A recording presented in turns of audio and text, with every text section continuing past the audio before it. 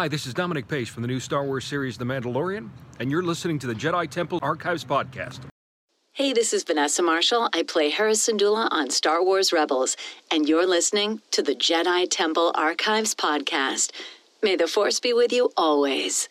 Welcome to episode 39 of the Jedi Temple Archives podcast. There is more knowledge here than anywhere else in the galaxy.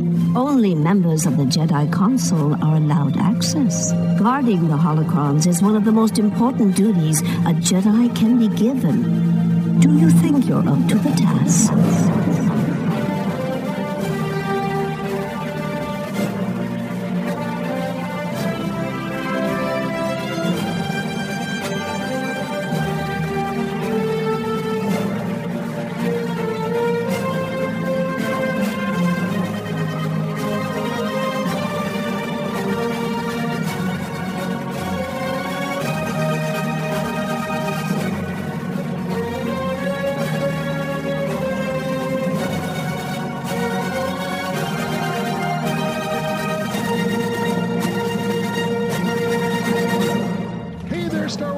Welcome to another episode of the Jedi Temple Archives podcast. I'm your host, Rob, and I am joined this week by my co-host and co-pilot, Tom, from the Hyperion Adventures podcast. Tom, welcome back, and I'm guessing perhaps you're happy to be on the Jedi Temple Archives podcast?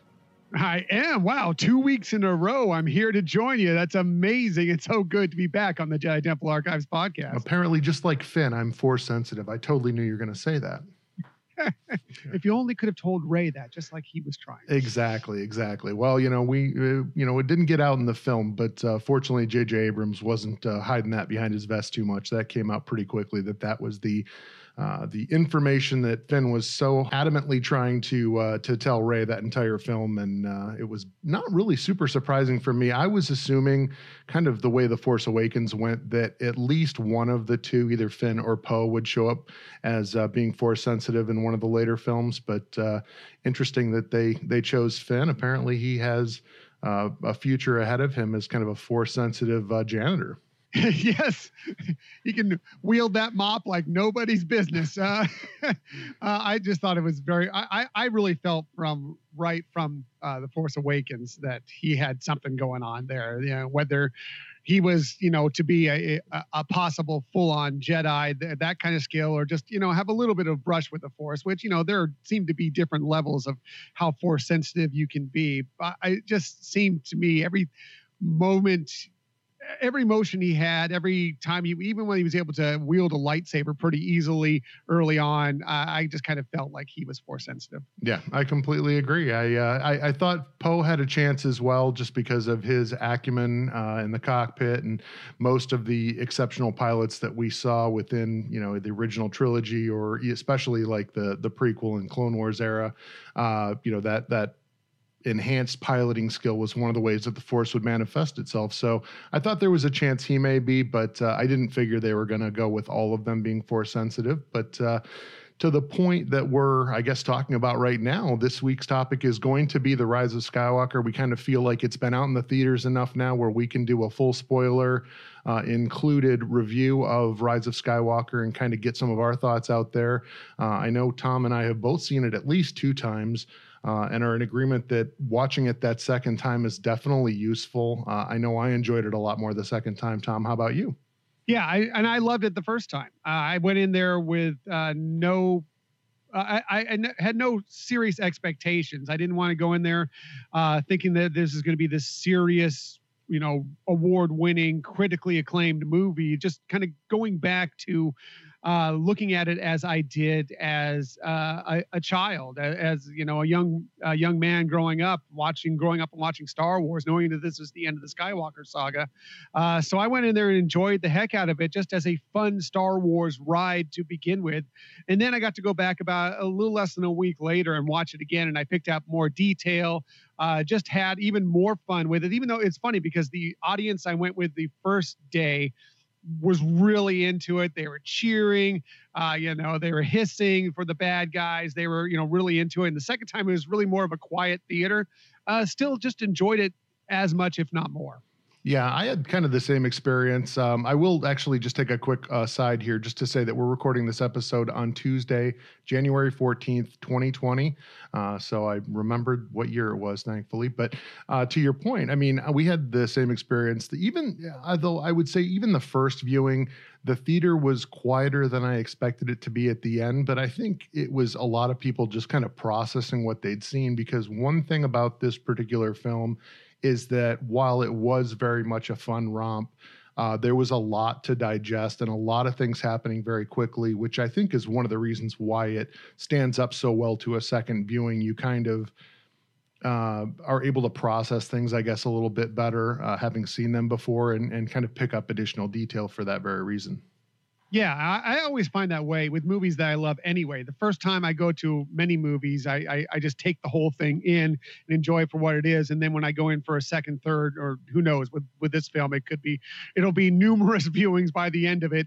Then I pick out more of the details around. And I agree with you, Rob.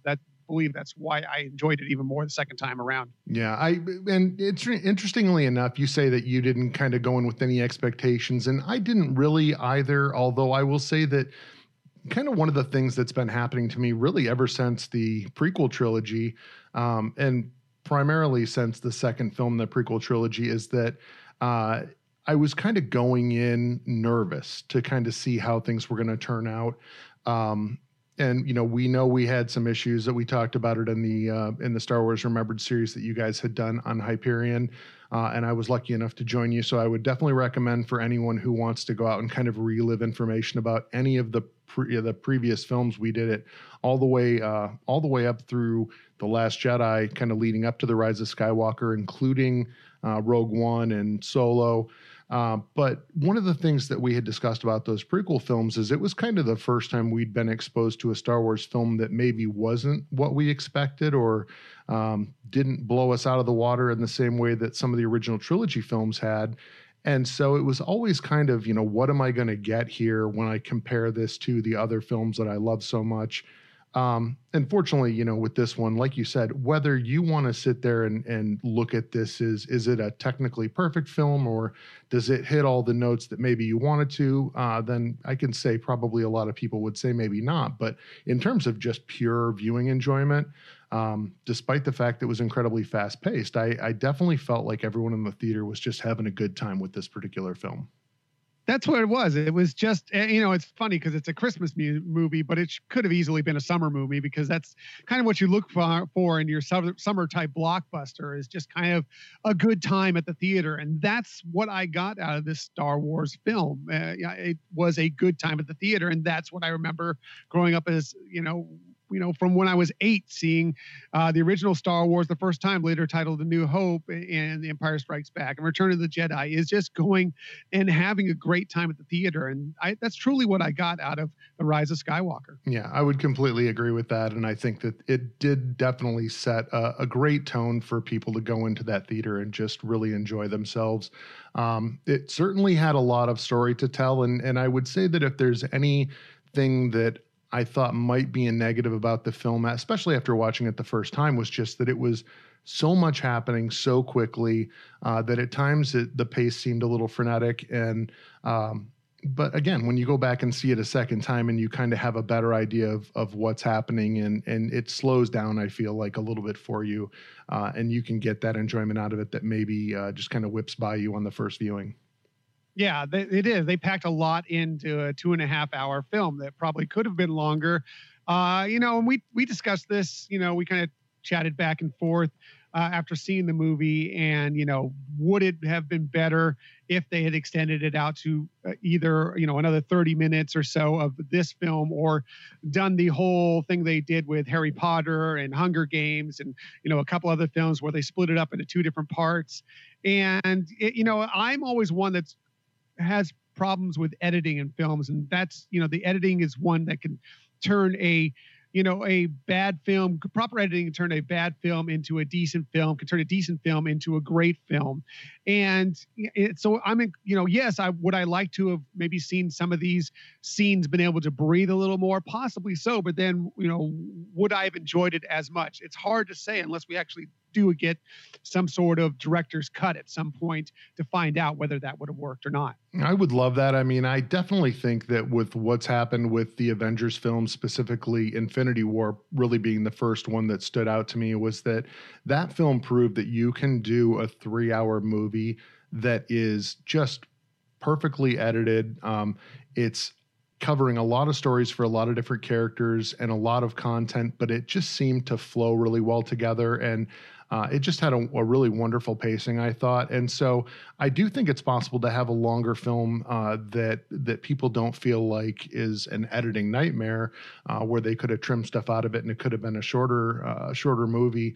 But with this one, I did feel like some extra time, kind of like you said, to let some of the scenes breathe might have been beneficial. And I do hope that at some point they do maybe more of a director's cut of it with some of those additional scenes put in, just to see how that would have played out. But certainly even at 2 hours and a little over 20 minutes, there was plenty of story to tell. I did think it was interesting, so we'll kind of get right into the details of it. And when it starts off with the opening crawl, and they have that exclamation of the dead speak, which is actually the only the second time I believe in Star Wars where the opening crawl has started with a sentence that was an exclamation. The other being Revenge of the Sith, I believe, where it started off with war. Right. Right, that's right. I didn't really think about that to that point, but that's an interesting fact to bring up. Yeah. Yeah, not my observation. I actually had heard that in analysis of this particular film, but I thought it was interesting that this whole subtitle or this whole sub-story about the fact that the galaxy has heard a broadcast from Emperor Palpatine and he appears to have returned from the grave, and that actually was content that had been put out ahead of the release of the film within the Fortnite video game. So they had a special event within Fortnite where that you could hear that broadcast within the game, which I thought was kind of an interesting twist, not really something I'd seen done in a film before. Yeah, interesting to tie in this video game franchise into this and make it such an event. And I had heard that after the fact. I didn't know that was happening or whatever. I didn't hear that happened until the film had come out, but I found it interesting, an interesting way to tie in something that is very popular. And, maybe it's a way to try and, I think Star Wars is trying very hard right now to try and bring in the younger viewers again to, whether it be some of the films, we have the comics going out, we have Star Wars Resistance going on Disney XD right now. And I think that they keep grasping at ways to bring in more younger fans. And maybe that's, Fortnite is extremely popular with the young fans out there. So maybe that was their way to kind of, breach that hull of those younglings out there. Yeah. And actually kind of toward the end of this podcast, once we get done with our review of Rise of Skywalker, I am going to go into kind of a spoiler-free review of both Savi's Workshop and Mobu's Droid Depot within Galaxy's Edge, which I got to experience both of those on our Christmas trip. So we will talk about that. And I think that's another one of those places where I think that they're doing something that is going to kind of get some of the younger fans interested in Star Wars in general, and certainly in these films. And I think that they're doing a pretty effective job of it as kind of a preview, a spoiler preview. But within the actual film itself, the interesting thing about this particular movie was the fact that it went right from that opening crawl into kind of a montage of scenes with Kylo Ren, which were breaking down his search for first the Wayfinder, which was going to lead him ultimately to Exegol, the planet that Emperor Palpatine was kind of hiding out on and recovering from the wounds that he had gotten within Return of the Jedi, but also really leading right up to him coming face to face with Palpatine, which I was very surprised by. I generally know that a lot of the stuff that they put in the trailers, especially the early trailers, if it is in the film, it tends to be in the first 10, maybe 20 minutes. But I was not really expecting that we were going to have a reveal of Palpatine quite that quickly in the film. Yeah, I kind of felt the same way. I expected it to be like, is he really still alive, or is this some sort of leftover beacon from some distant time, or something he set up as a part of Operation Cinder, or whatever the case may be. But yeah, we get him right off the bat, and there's no question. We're not going to leave this up in the air. Palpatine is still around. Yeah, interestingly enough, when I went over to Chicago for ScarifCon with the Scarif podcast and WSTR Public Access, which we had back on November 17th, and that's actually out on the Scarif podcast YouTube channel if you want to go check that out. It was a couple hours long. We had a great time, but one of the things, we were kind of having a discussion after the fact. And we had Yoshi Vu, who worked at Lucasfilm and had worked on this film, and he certainly wasn't going to be revealing anything about it. But after watching the film, it kind of gave me some context for a funny look he gave me, because I was sitting there as we were having dinner and talking about the fact that we were talking about how Kylo had been turned to the dark side. And I said, well, you saw when Palpatine got thrown down that reactor shaft by Vader at the end of Return of the Jedi, that kind of wash of energy come out. And I knew that in the past, within, some of the books and some of the, additional stories in the Star Wars universe, that it was possible for these Darksiders to kind of attach themselves to objects.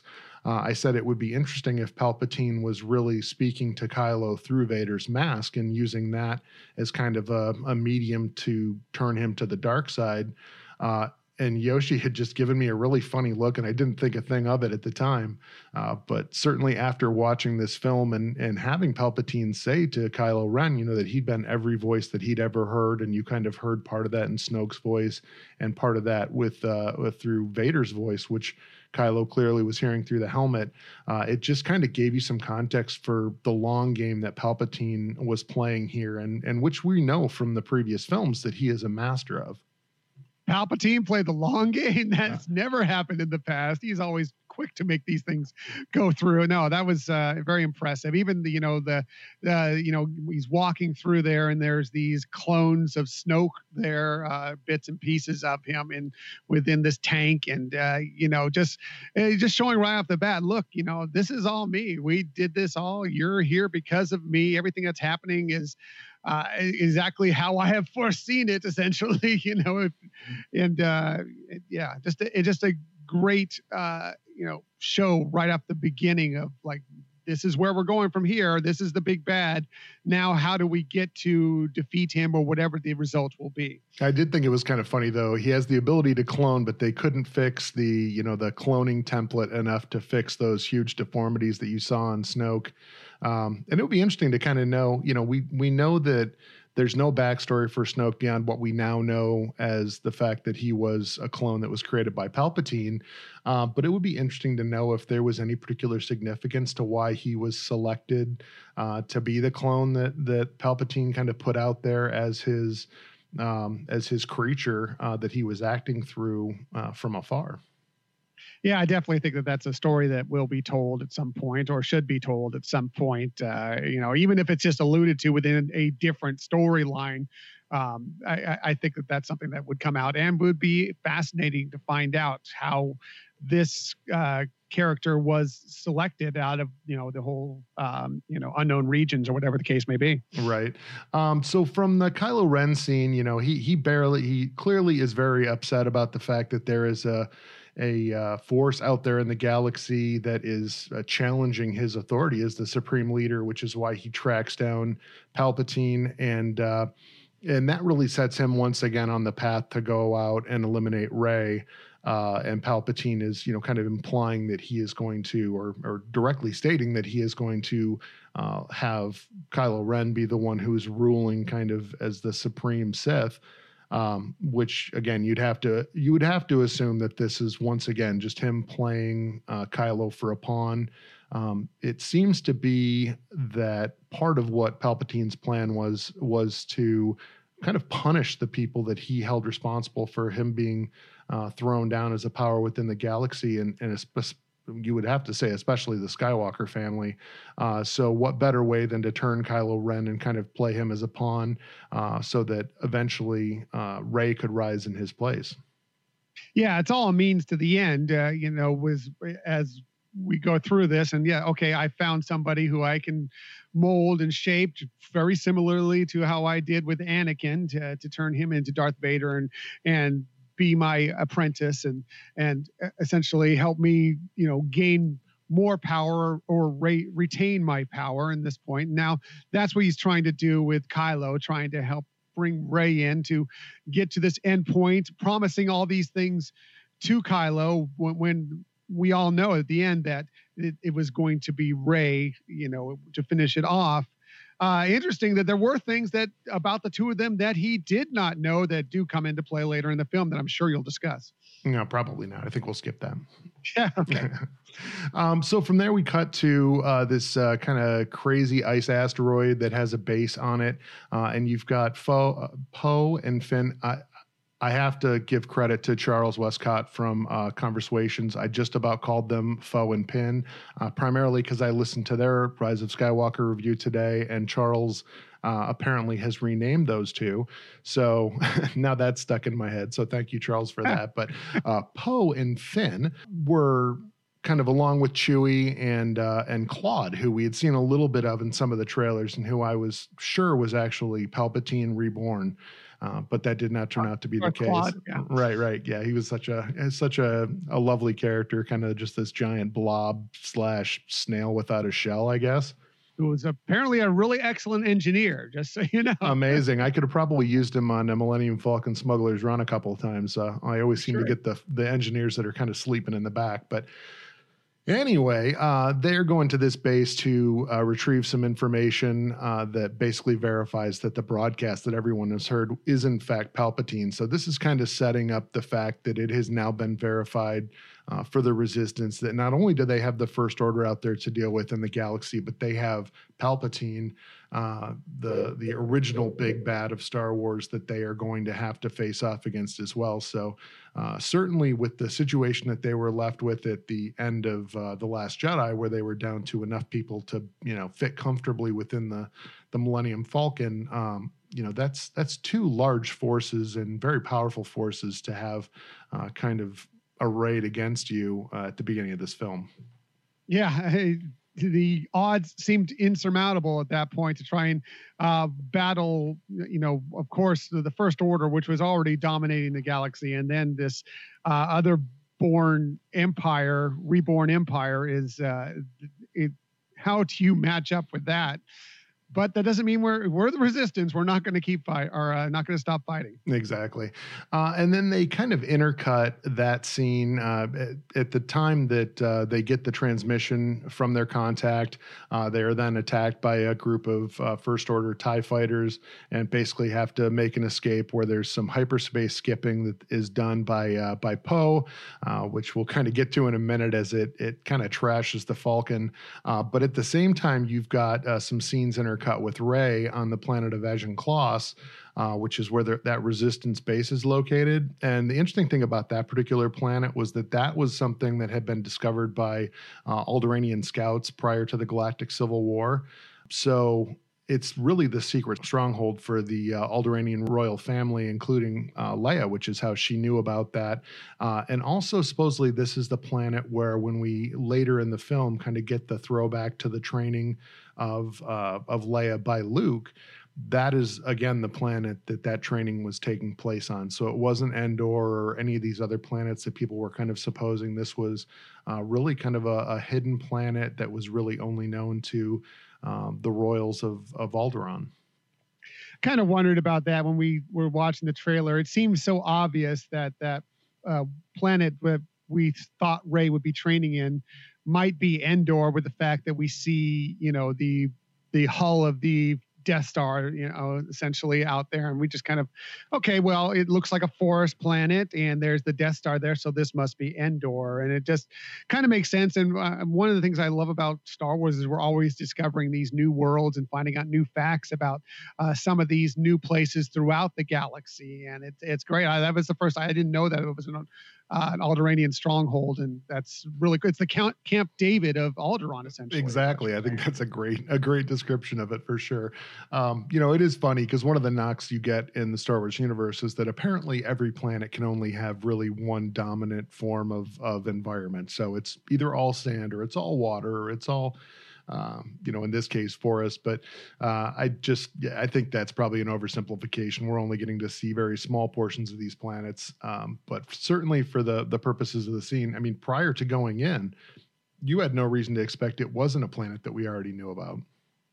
Right. I mean, we have no frame of reference to it except for we put 2 and 2 together. There's the Death Star. There's a forest planet. That must be Endor. And we even heard some things going in that we may see some of the Ewoks appear, and so, okay, well, that ties into it as well. So again, interesting to have a new world to explore. I will say, kind of as an aside, and I know, Tom, you and Michelle were down at Walt Disney World kind of celebrating the Christmas holiday season there before Christmas.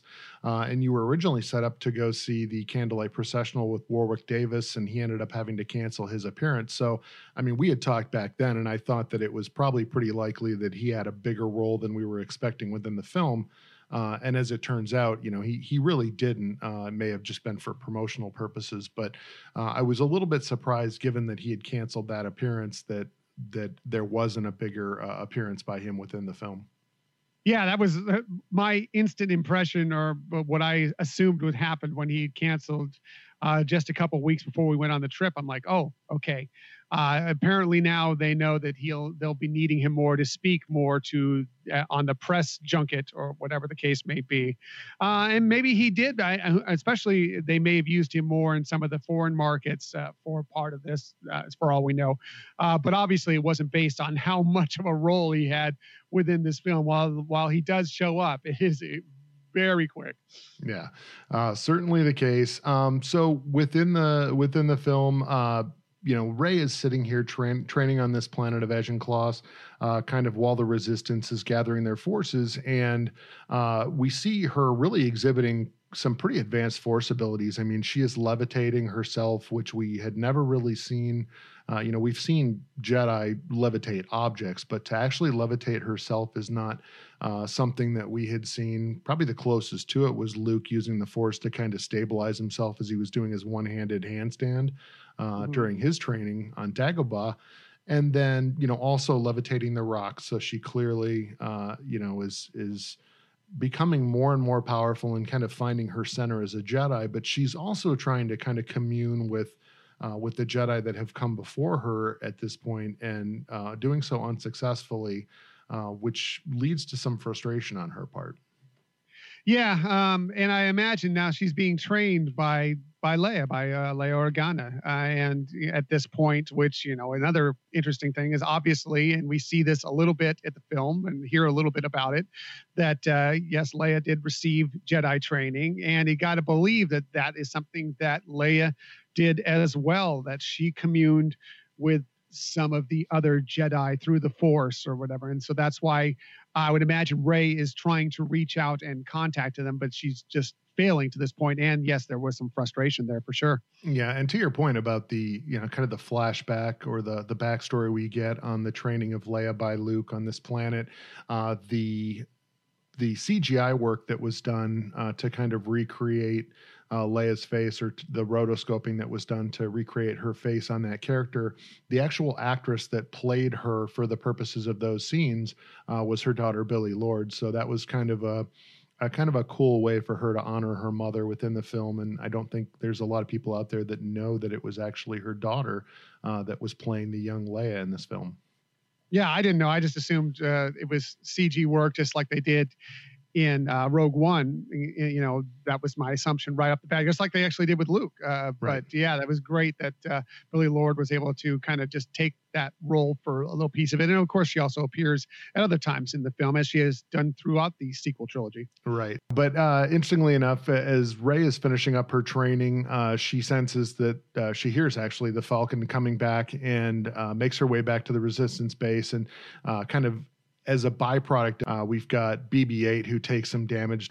But as she gets back to the Resistance base, you've got Finn and Poe and Chewie coming back from their mission, and the Falcon as a result of the hyperspace skipping that they had done, where they're just kind of flashing in and out of hyperspace trying to evade the ties.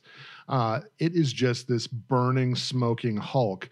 And Rey is going at Poe for, what have you done to my ship? And he's coming right back at her with, what have you done to my droid? So it was kind of one of the first good comedic moments within this particular film.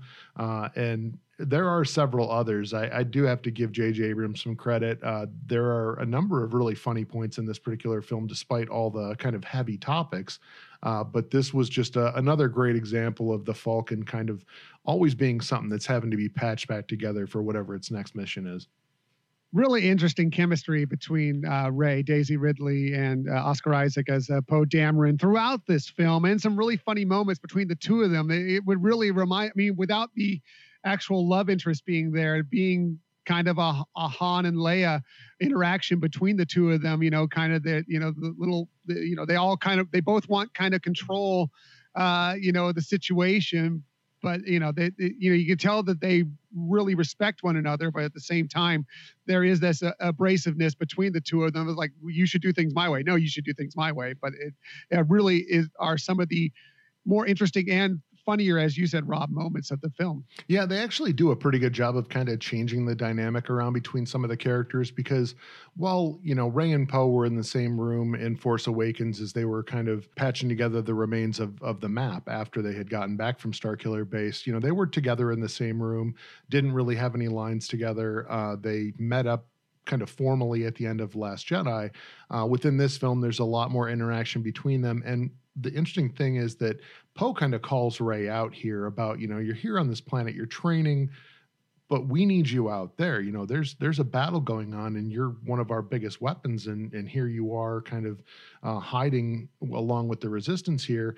And Poe sides with him. And we really don't see Poe kind of contradicting or questioning Rey's actions in any of the prior films. So that dynamic between the characters is constantly changing within this film. Yeah, interesting. I think you meant to say Finn there, but yeah. Sorry, I said Poe. Yep. Yeah, it's okay. I'll take. Charles has twisted your mind a little bit. Exactly. And, at least it's not Finn and Foe. Yeah. Anyway, the dynamics have definitely changed. Yeah, and you didn't really think about it. It was really funny and we went through our Star Wars Remembered series, and you got to those films, and we get to Last Jedi, and Rey and Poe introduced themselves to each other for the first time at the end of the film, and you're like, oh yeah, these two have never spoken. They've never really connected at any point, but now they've been around each other for a certain amount of time in between between the Last Jedi and the Rise of Skywalker.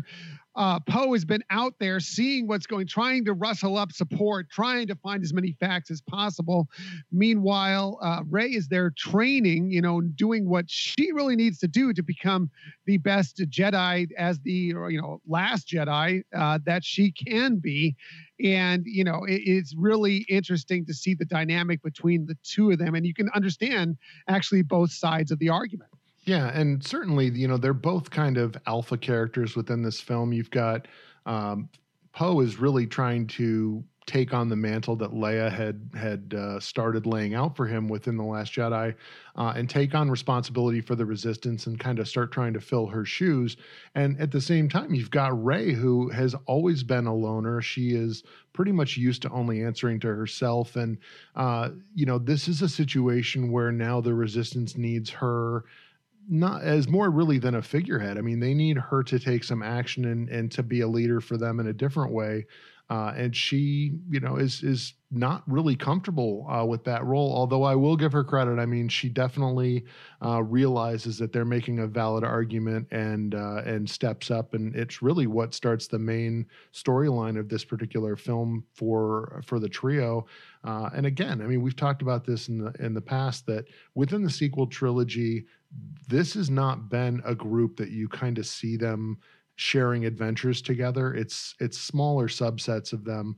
Whereas in the original trilogy, there was much more time where, the big three kind of were out, facing down the Empire together. So a little bit of a different dynamic within the sequel trilogy, but this film really delivers on the three of them kind of acting together to resolve the overall storyline. And that's one of the things that, when I talked about early on in the show about how it reminded me of being a kid watching Star Wars growing up. And that's what this was. It was the group, for the most part, together going through this wild space adventure, which is exactly what I grew up watching. And that's why, despite, what you think about it critically, are there some holes in the story? Yes, of course. Is it too jammed packed within this 2.5 hour thing? Possibly, but I just had a fun ride watching my favorite characters go through this space adventure. Yeah, absolutely. And this is, like I said, this is really what starts the main story arc in this film, of the three of them deciding that they have got to track down Palpatine, and they have to put an end to him, essentially, to end his threat on the universe. And that really starts with Rey kind of through her study of the Jedi texts and the revelation that they need to find this Wayfinder. She identifies that from the Jedi texts, and they come to understand that Luke had been previously looking for this, and kind of the trail had gone cold on this planet of Pasaana, which is the one that we see from the trailers, the desert planet that, again, a lot of people were thinking might be Jakku, might be Tatooine. But this is really kind of where their story begins to unfold within this film. Yeah, the adventure begins as they're trying to find something to, take the next step to try and put an end to the Emperor and whatever they can do. And it was just an interesting, fun ride through this first world that we're going to visit with them all together. And, they're having this festival that happens every 42 years. How convenient that date was. There's no symbology there, is there? Yeah. And it was just a good time watching them go through there, sneak around, try and blend in. And it was really an interesting situation. Well, and certainly there's not going to be a party anywhere in the galaxy that is not going to attract the likes of Billy D. Williams in his role as Lando Calrissian. There's a couple different things about their visit to Pasaana that are interesting. At first, they use it to establish the fact that Rey is really a person who doesn't really understand where she's from, right? She has the interaction with the Aki-Aki that asks her what her name is, and she gives the name Rey, and then kind of questions her about what her full name is, and she can't answer that. And this sequel really has been about the identity of all three of the primary characters, them kind of becoming who they're meant to be, maybe more than who they were born as. And so that is definitely one of the things that they're trying to lay out with this visit to Pasaana. Yeah. And, again, with Rey, trying to find her place in the universe, where she belongs and everything. And she was still trying, it's so funny because we've gone through this and you kind of feel like she's getting to know more. She's understanding more within the Force. Obviously, she's been trained a little bit by Luke, and now she's being trained even more by Leia. And she's developed, but she still doesn't have a complete sense of belonging. So it is interesting to see how that all develops throughout this. Yeah. And, it's interesting because kind of the study of human nature and human reactions or interactions has always been a big part of what drove George Lucas. I mean, he was always kind of a student of people and relationships and those types of things. And that was really what the basis of his stories was. And it's appropriate that for the sequel trilogy, that's really what they got back to. I mean, it was certainly present in the prequels as well, but the stories about people and the situations they're facing and how they respond to them, and kind of that nature versus nurture, right? Are you who you were born to be? Or are you who you choose to be based on the people that you kind of that imprint themselves on you? Is a huge part of this story.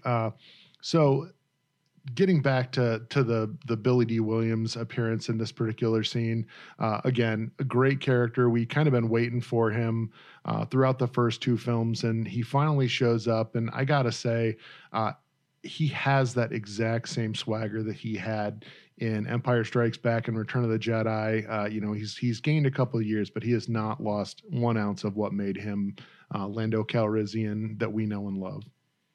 Yeah, it's so funny because when it was announced that he was going to be coming back and everything, I'm like, that's great. Yeah, I love that Lando's back, and that's exciting. And we saw him at Star Wars Celebration on the stage, and Lando never left me, baby, and all that, and that was fantastic and everything.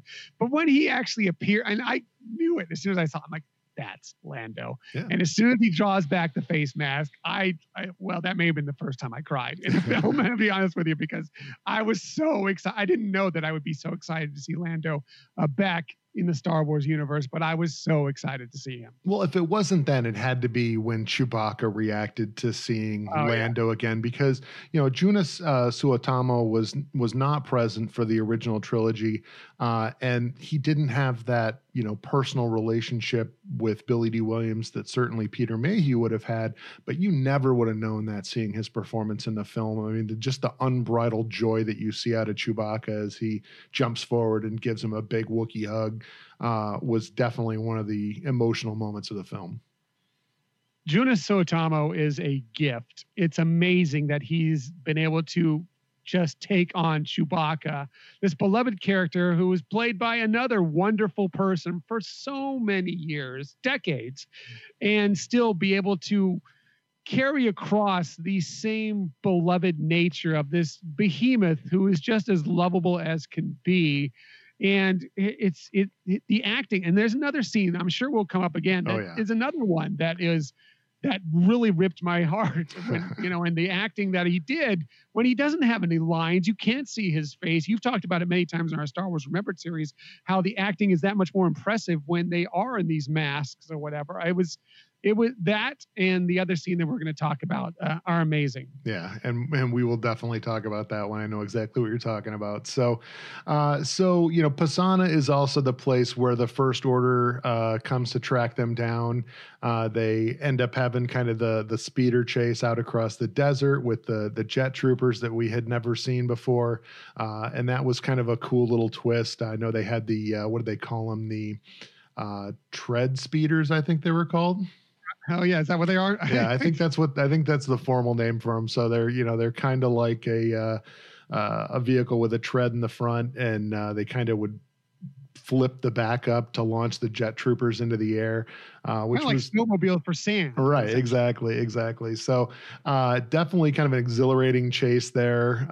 We get to see, once again, never underestimate a droid, as Leia says earlier in the film, and BB-8 comes to their aid. We also get introduced a little bit later on this planet to Dio, which we'll get to in due time. But this kind of was a little bit of an Indiana Jones vibe to it, because they were trying to track down the ship of this bounty hunter that supposedly had this other tracking device that they needed to find Exegol, and they end up at the end of this chase kind of getting thrown into the sinking fields, which was kind of a cool throwback to The Force Awakens, right? Rey is warning BB-8 to stay away from the sinking fields, and we kind of didn't know what that was, but in this film we actually get to see what that's all about, and it kind of looks for a moment there like our heroes are kind of coming to an untimely end. Yeah, I was trying to figure out how they're going to get out of this one. It's like that exactly. Well, it's Star Wars a lot does this as well, but Indiana Jones especially focused on it. How is our hero going to escape from this circumstance or whatever? And that was pretty much what happened in this one. You're like, okay, I figure, okay, Rey is going to use the Force to lift them all out. She was just, lifting herself and lifting stones. Why couldn't she do that here, or whatever the case might be? But obviously there was a different situation that was involved in, and actually it was necessary, as the Force works in mysterious ways, for them to go into these sinking fields. Yeah. And so ultimately they end up in some tunnels or caverns that had been carved out underneath the sand, as we come to find out by this sandworm, which this was kind of one of those things that for those of you who are old enough to remember the movie Dune, it's got a little bit of that in it, with this sand serpent kind of that they find blocking the exit to these tunnels. But this was a moment that I thought was particularly interesting, because We have Rey, who employs the Force here to actually heal a wound on the serpent and kind of befriend it. And we had actually just seen this Force ability kind of come into canon that week on Wednesday in the release of that week's episode of The Mandalorian, where we saw the same thing from Baby Yoda. So clearly that was part of that Mandalorian episode to kind of lay some groundwork for what we saw in the film here from Rey.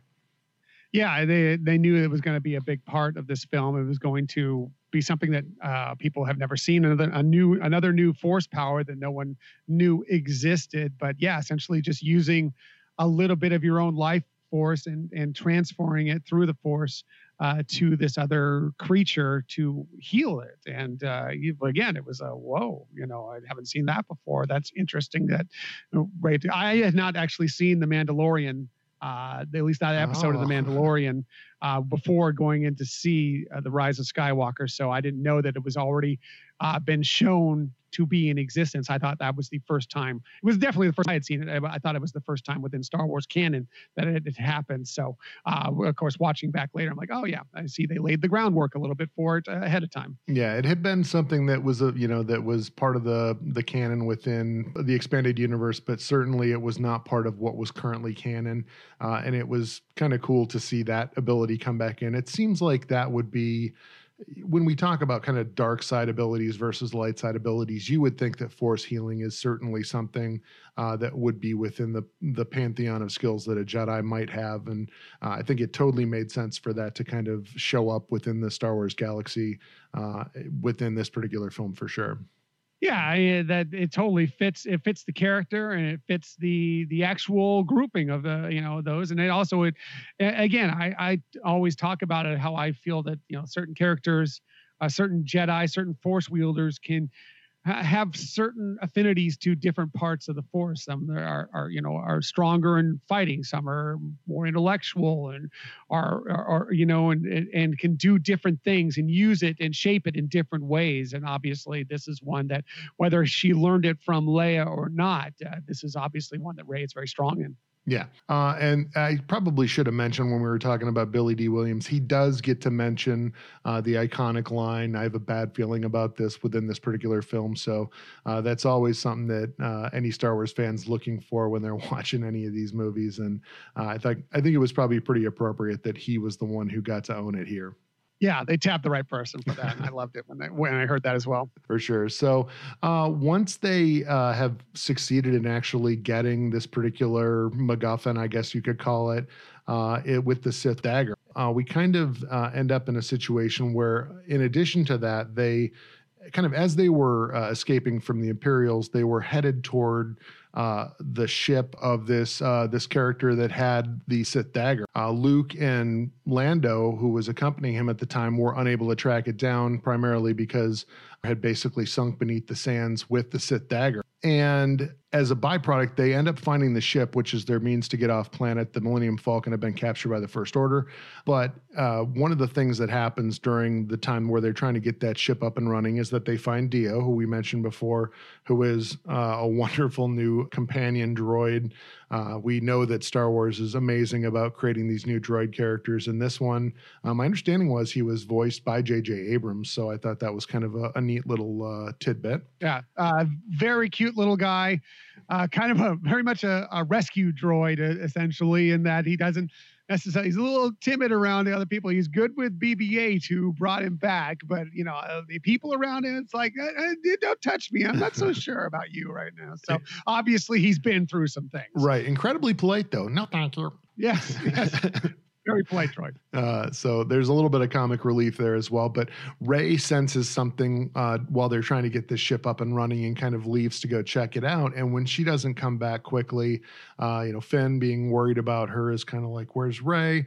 Chewie go out and tell her that we're getting ready to go. Well, Chewbacca wanders off, and we see the Knights of Ren, who are kind of hiding out around the bend from where the ship is, who take this opportunity to help the First Order capture Chewbacca, and we see him getting led away into one of the First Order shuttles. So at this point, actually, my wife was looking at me and she's like, "I told you he's going to die in this film." And for anyone who was looking or breaking down any of the trailers ahead of time, there was the scene where they're in what we now know to be Kylo Ren's chambers, that all-white chamber, and in the background you can see his bandolier and his bowcaster resting on a shelf in there. So one of the real big questions going in to this particular film for me was, how were they going to get those items from Chewbacca, short of him being killed or certainly captured?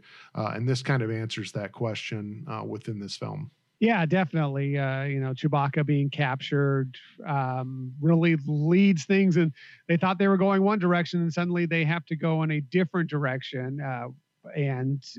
But the funny thing about this is, this whole situation is set up, and it's also a big part of it is a huge scene that we saw actually from the original teaser trailer, probably the biggest scene, well, outside of the Palpatine laugh, of course, but the teaser trailer. And that's when Kylo is approaching the planet and Rey is out there in the desert, and she does the run and leap and flip and everything. And that all leads to where many people were very scared that your wife might have been correct. Right. And, certainly they have kind of been using these films as a way to kind of be a send-off for some of the classic characters and an introduction to some of the new ones. So I didn't really feel like any of the old school characters were safe in this particular film. And I figured that between Rey and Kylo, certainly one of them was unlikely to make it.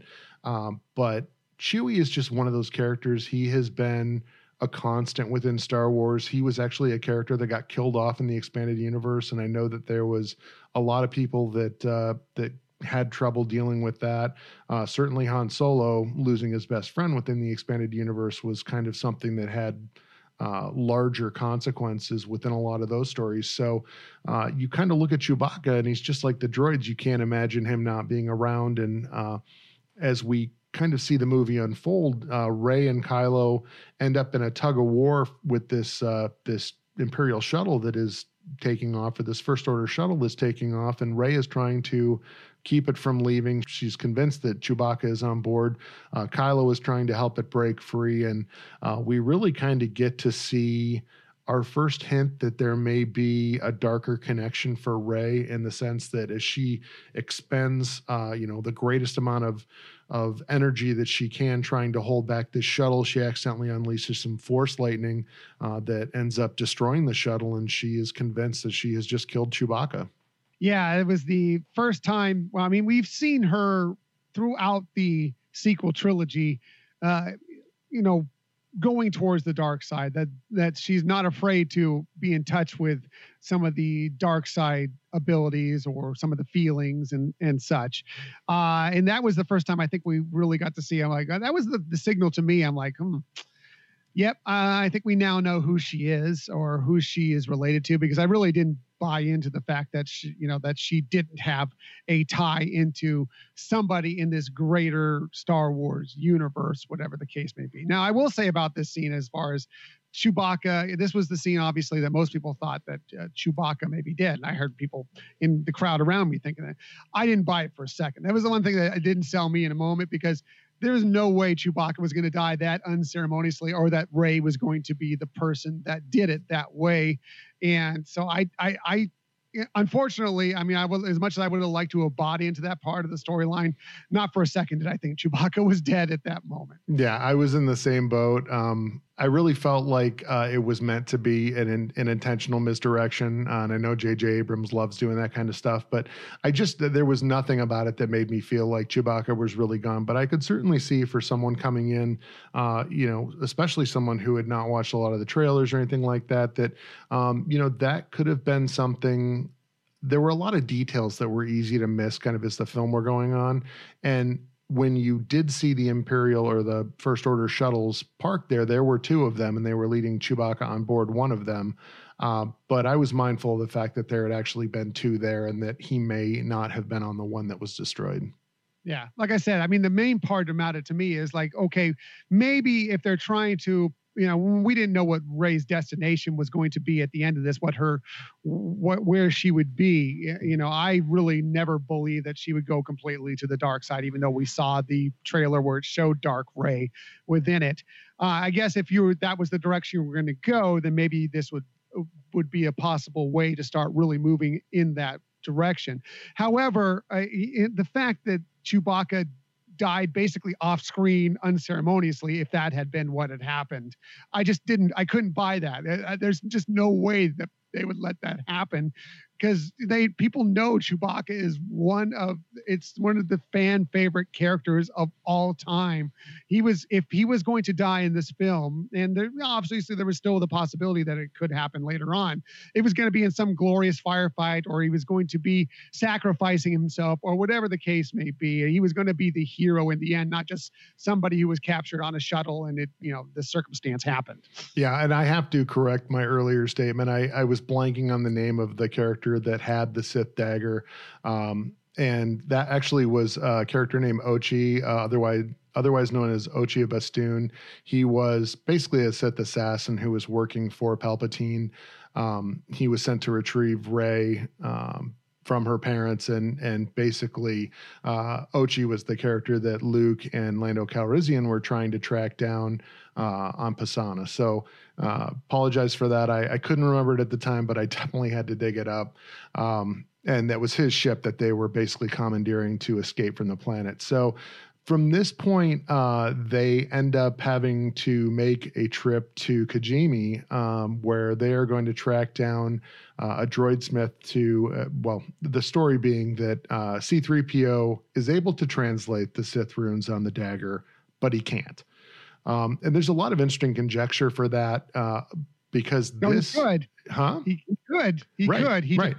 just couldn't say it. He won't. Yes, he couldn't speak them. He could translate them, but he couldn't tell you what they said, because basically there had been a law passed during the time of the Republic, where basically it was forbidden for droids to translate Sith runes. And there's a lot of talk about whether that was something that Palpatine had passed during his time as Chancellor, or at the beginning of the Galactic Empire. It probably would have been during the time of the Republic, but to kind of cover his tracks. And I think that there's probably something to be said for that. I don't think that the Sith were kind of a big topic of conversation up until that point.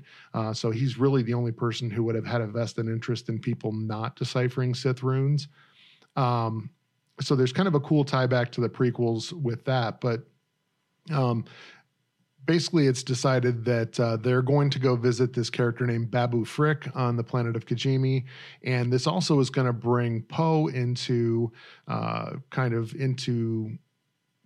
confrontation, I guess, with a little flame from his past in the character of Zori Bliss, who is played by Kerry Russell. And I wasn't really sure what to think about Kerry Russell being in a Star Wars film, but I have to say her character definitely grew on me very quickly and was someone who I would love to see more of.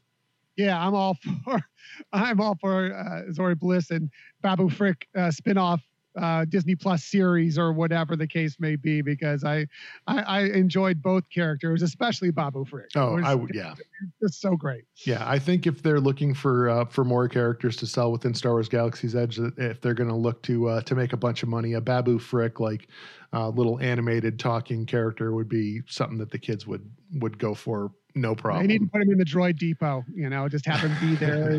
There's some sort of meet and greet picture with him. He's working on a droid somewhere. I think that'd be perfect. Yeah. And, interestingly enough, they're basically going to have to perform an operation on C-3PO to kind of access his deep memory, with the unfortunate repercussion of the fact that it's going to wipe his memory and he'll forget all about everyone he knows. And, there is a backup of him on R2-D2, but unfortunately R2's memory banks are a little bit iffy. So it's kind of left to the crowd's determination to determine, or it's kind of inferred to the crowd that we might be losing C-3PO all told. And this is what kind of led to that famous scene in the trailer where he's talking about taking one last look at his friends, which was definitely a touching moment within the trailer and certainly within the film. But it also kind of leads to some great comedy as we go forward. Oh, this C-3PO is maybe my favorite C-3PO, definitely since Empire Strikes Back. But this C-3PO is fantastic. C-3PO with his mind kind of washed and basically born an hour ago. C-3PO was awesome. I Babu loved it Frick so is his much. oldest friend. Right. Oh, he's one of my oldest friends. He's one of my oldest Great. friends. Loved it. Yeah. Love it. So I would agree. And I thought, interestingly enough, we talked about in one of the very earliest posters that they had for this particular film, you saw C-3PO with Chewbacca's bandolier and the bowcaster, and people assumed it was some knockoff trailer or some knockoff poster for the film. But I mean, this C-3PO was certainly a lot saltier than the normal C-3PO, and like you said, I think he's definitely one of the most likable iterations of him. Yeah, I totally enjoyed everything about him. The fact that he would question some of the moves they're doing, like, why would we do that? Yeah. That's ridiculous. Or, oh, look, it's my first laser battle. When he's been through generations of laser battles. Well, going back to the catacombs on Pisana, right? They're all checking to make sure everyone's okay as they kind of come down through the quicksand into the catacombs, and C-3PO is like, I'm all right as well. Not that anyone asked, Yeah. So good. Anthony Daniels, definitely, again, whether you want to argue if he was better in maybe, the original or in Empire Strikes Back, I could hear those arguments, but this is a stunning performance one way or the other, whatever you feel about which was the best C-3PO. Definitely great job by Anthony Daniels. All right. One of the other kind of interesting parts about the confrontation on Kijimi is that, Kylo Ren does track them down. We're kind of getting exposed to General Pryde, who was a new character within the First Order, and kind of the military leader, I guess, to Kylo Ren's supreme leader. Hux is certainly, kind of in competition for his old command post as well. But I thought that Richard Grant played and did an amazing job of playing General Pryde. He certainly was an intimidating character and someone who, with very little kind of backstory, you immediately start to like/detest at the same time. Right. He kind of had a Grand Moff Tarkin vibe to him, and the fact that you just bought right away. Okay, this guy is a big bad guy, and he's tied pretty closely, obviously, with Palpatine, although we didn't really know that to begin with, but definitely he's high within the First Order. If he's been there, well, he must have been there for a long time because he was tied back to the original Empire. Exactly. So I totally bought into him. Again, like you said, despite having no backstory on him, I'd love to hear his backstory. Mm-hmm. And so at the end of their time on Kijimi, it is determined by Rey and her fellows that Chewbacca is still alive, and they do have a chance to rescue him on Kylo Ren's command ship. And so using a captain's chip from Zori Bliss that's basically going to allow them to board that Star Destroyer and go looking for Chewbacca. They mount a rescue mission. And I thought this was a really great scene in the sense that it was kind of the old divide and conquer, right? Rey had to go off and track down Kylo Ren in his chamber. And at the same time, you had Finn and Poe off going to rescue Chewbacca. But it was one of those times where I thought Finn really came into his character. They asked him, where should we go? And this was the perfect opportunity for him to talk about how he'd once cleaned a Star Destroyer and he knew exactly where to go. And this time he's like, I have no idea. Follow me. I really love the development of Finn within this film. I think he's finally become the hero that you wanted to be. Instead of follow me, like you said, for the first two films, he was trying to kind of just get away. I don't want to be any part of this. This is not what I want. I just want to get out and be safe. And now he is leading, he is out front leading people to where they need to go. He is going towards the fight rather than away from it. And I think that was a huge part of, again, I know, Rob, you've criticized many times the fact that, there just wasn't much to Finn. He just didn't really have a great story behind him. There wasn't really a lot of character development, but definitely here, and I think you'd agree, we now know kind of who he is, and he's become who we kind of wanted him to become throughout all three films. Yeah, I just always felt like, especially within The Force Awakens, I felt like we were kind of given some brief glimpses of the character he could be, and I thought that he had great chemistry with both Poe and Rey. So, there was a lot of potential with his character. And I just felt really all the way up through the end of The Last Jedi that they hadn't done anything with his character to really let him kind of shine on his own. And within this film, you could see that they were going to let him really kind of take on the mantle of being the hero, for lack of a better term, that he had the potential to be. And he, like you said, he was not shying from anything. Very much the Finn that we see within Rise of the Resistance, and we talked about that last week, where he is just 100% dedicated to the cause, and he's going to do what's right. And he has confidence in the actions that he's taking. Right. I mean, his character arc, that's what you kind of want to see. You want to see growth from characters when you're going to talk about a series of films that go over a period of time. But especially, I think that was a big part of this whole sequel trilogy is, the development of Rey and seeing her character arc and seeing her develop as a person. Actually seeing Poe. I mean, Poe was, pretty much well entrenched within the Resistance when we first see him right at the beginning of The Force Awakens, yet he still had a lot of growth to go through. And I think we saw that as well. And definitely with Finn, you see him going from this kind of fearful, guy just trying to get away from the First Order, doesn't want to be a part of conflict. He just wants to get away into this leader that really needed him to become. Yeah. The other key scene within this time where they're on the First Order Star Destroyer is that we do have another one of these scenes where there is that connection between Rey and Kylo Ren, and they're able to see each other, although clearly not what environment each other is in. And they have some conversation, and then it eventually evolves into a battle, leading to the point where Kylo and Rey destroy the stone plinth and the Darth Vader helmet. And that is really the Darth Vader helmet kind of coming to rest at Kylo's feet is when he realizes where Rey is and then heads back to the Star Destroyer to confront her directly. So we end up with a number of interesting things happening at that point. So we've got Finn and Poe and Chewie that get captured by the First Order. They're going to be executed, and General Hux, ironically, is the one that comes to their rescue, not because he's fulcrum like we would have seen within Star Wars Rebels or anything, but just purely based on his own aspirations to be the leader within the First Order and his kind of greed. He doesn't care about them. He just wants Kylo Ren to fail. I don't even think, I think it's greed to begin with, and I think that's obviously the driving part of it, but I think it's just spite over Kylo getting this role that he wanted and always kind of belittling him. It seems like that had been the case ever since The Force Awakens.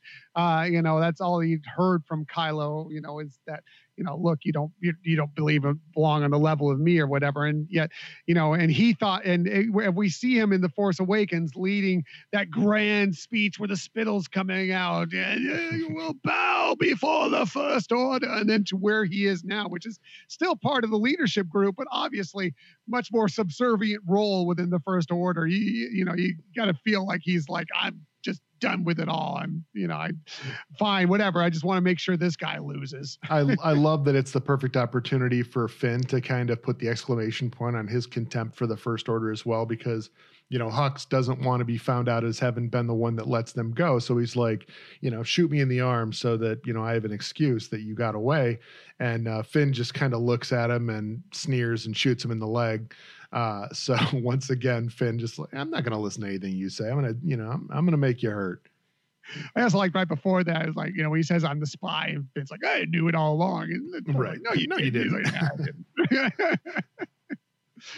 Good. The comedy was spot on in most of the points throughout this film. Exactly. So, this serves as a vessel for a few things. They're able to recover the Millennium Falcon from the First Order. Rey and Kylo kind of have their showdown within the hangar bay, and Kylo reveals the fact that he knows more about Rey's parentage at this point. And reveals to her that she is a Palpatine. So clearly, this is all part of what was revealed to Kylo Ren at the beginning of the film that has kind of been kept from us. But as you said, Tom, I think that there are things leading up to that kind of indicate where this is going. Certainly my working theory going a ways back was that she was a Skywalker, but if you're looking at potential really strong ties to the Force that could explain both her quick learning and some of her innate force abilities, as well as her power in the force, there's certainly not many stronger than Palpatine. Right. And, and also her ability to, or not be afraid to brush with the dark side as much as it seems like it's in her family's nature that it should be there. Yet, even though what's different about her is that, yes, there's this dark side, this dark portion of her, she still will eventually, even though she'll go right to the edge, turn back to the light. Right. And certainly, he is trying to once again seduce her to the dark side, join up with him. Together, they'll take out Palpatine. He even explains to her that Palpatine was the one who sent Ochi after her parents and ultimately her. And when they wouldn't reveal the location of Rey to Ochi, he basically murdered them both with that Sith dagger. So, she certainly had every reason to give into her rage at that point. And this really kind of starts a period of time in the film where she's doubting herself a little bit. Mm-hmm. Yeah, she's finding out that she's basically the granddaughter of the most evil person in the universe. Hard to deal with that. Talk about, you've heard daddy issues. How about granddaddy issues? And she's already had a difficult time trying to figure out her place in the universe. And now it's like, is this what I am? I'm a Palpatine. I'm going to go to the dark side.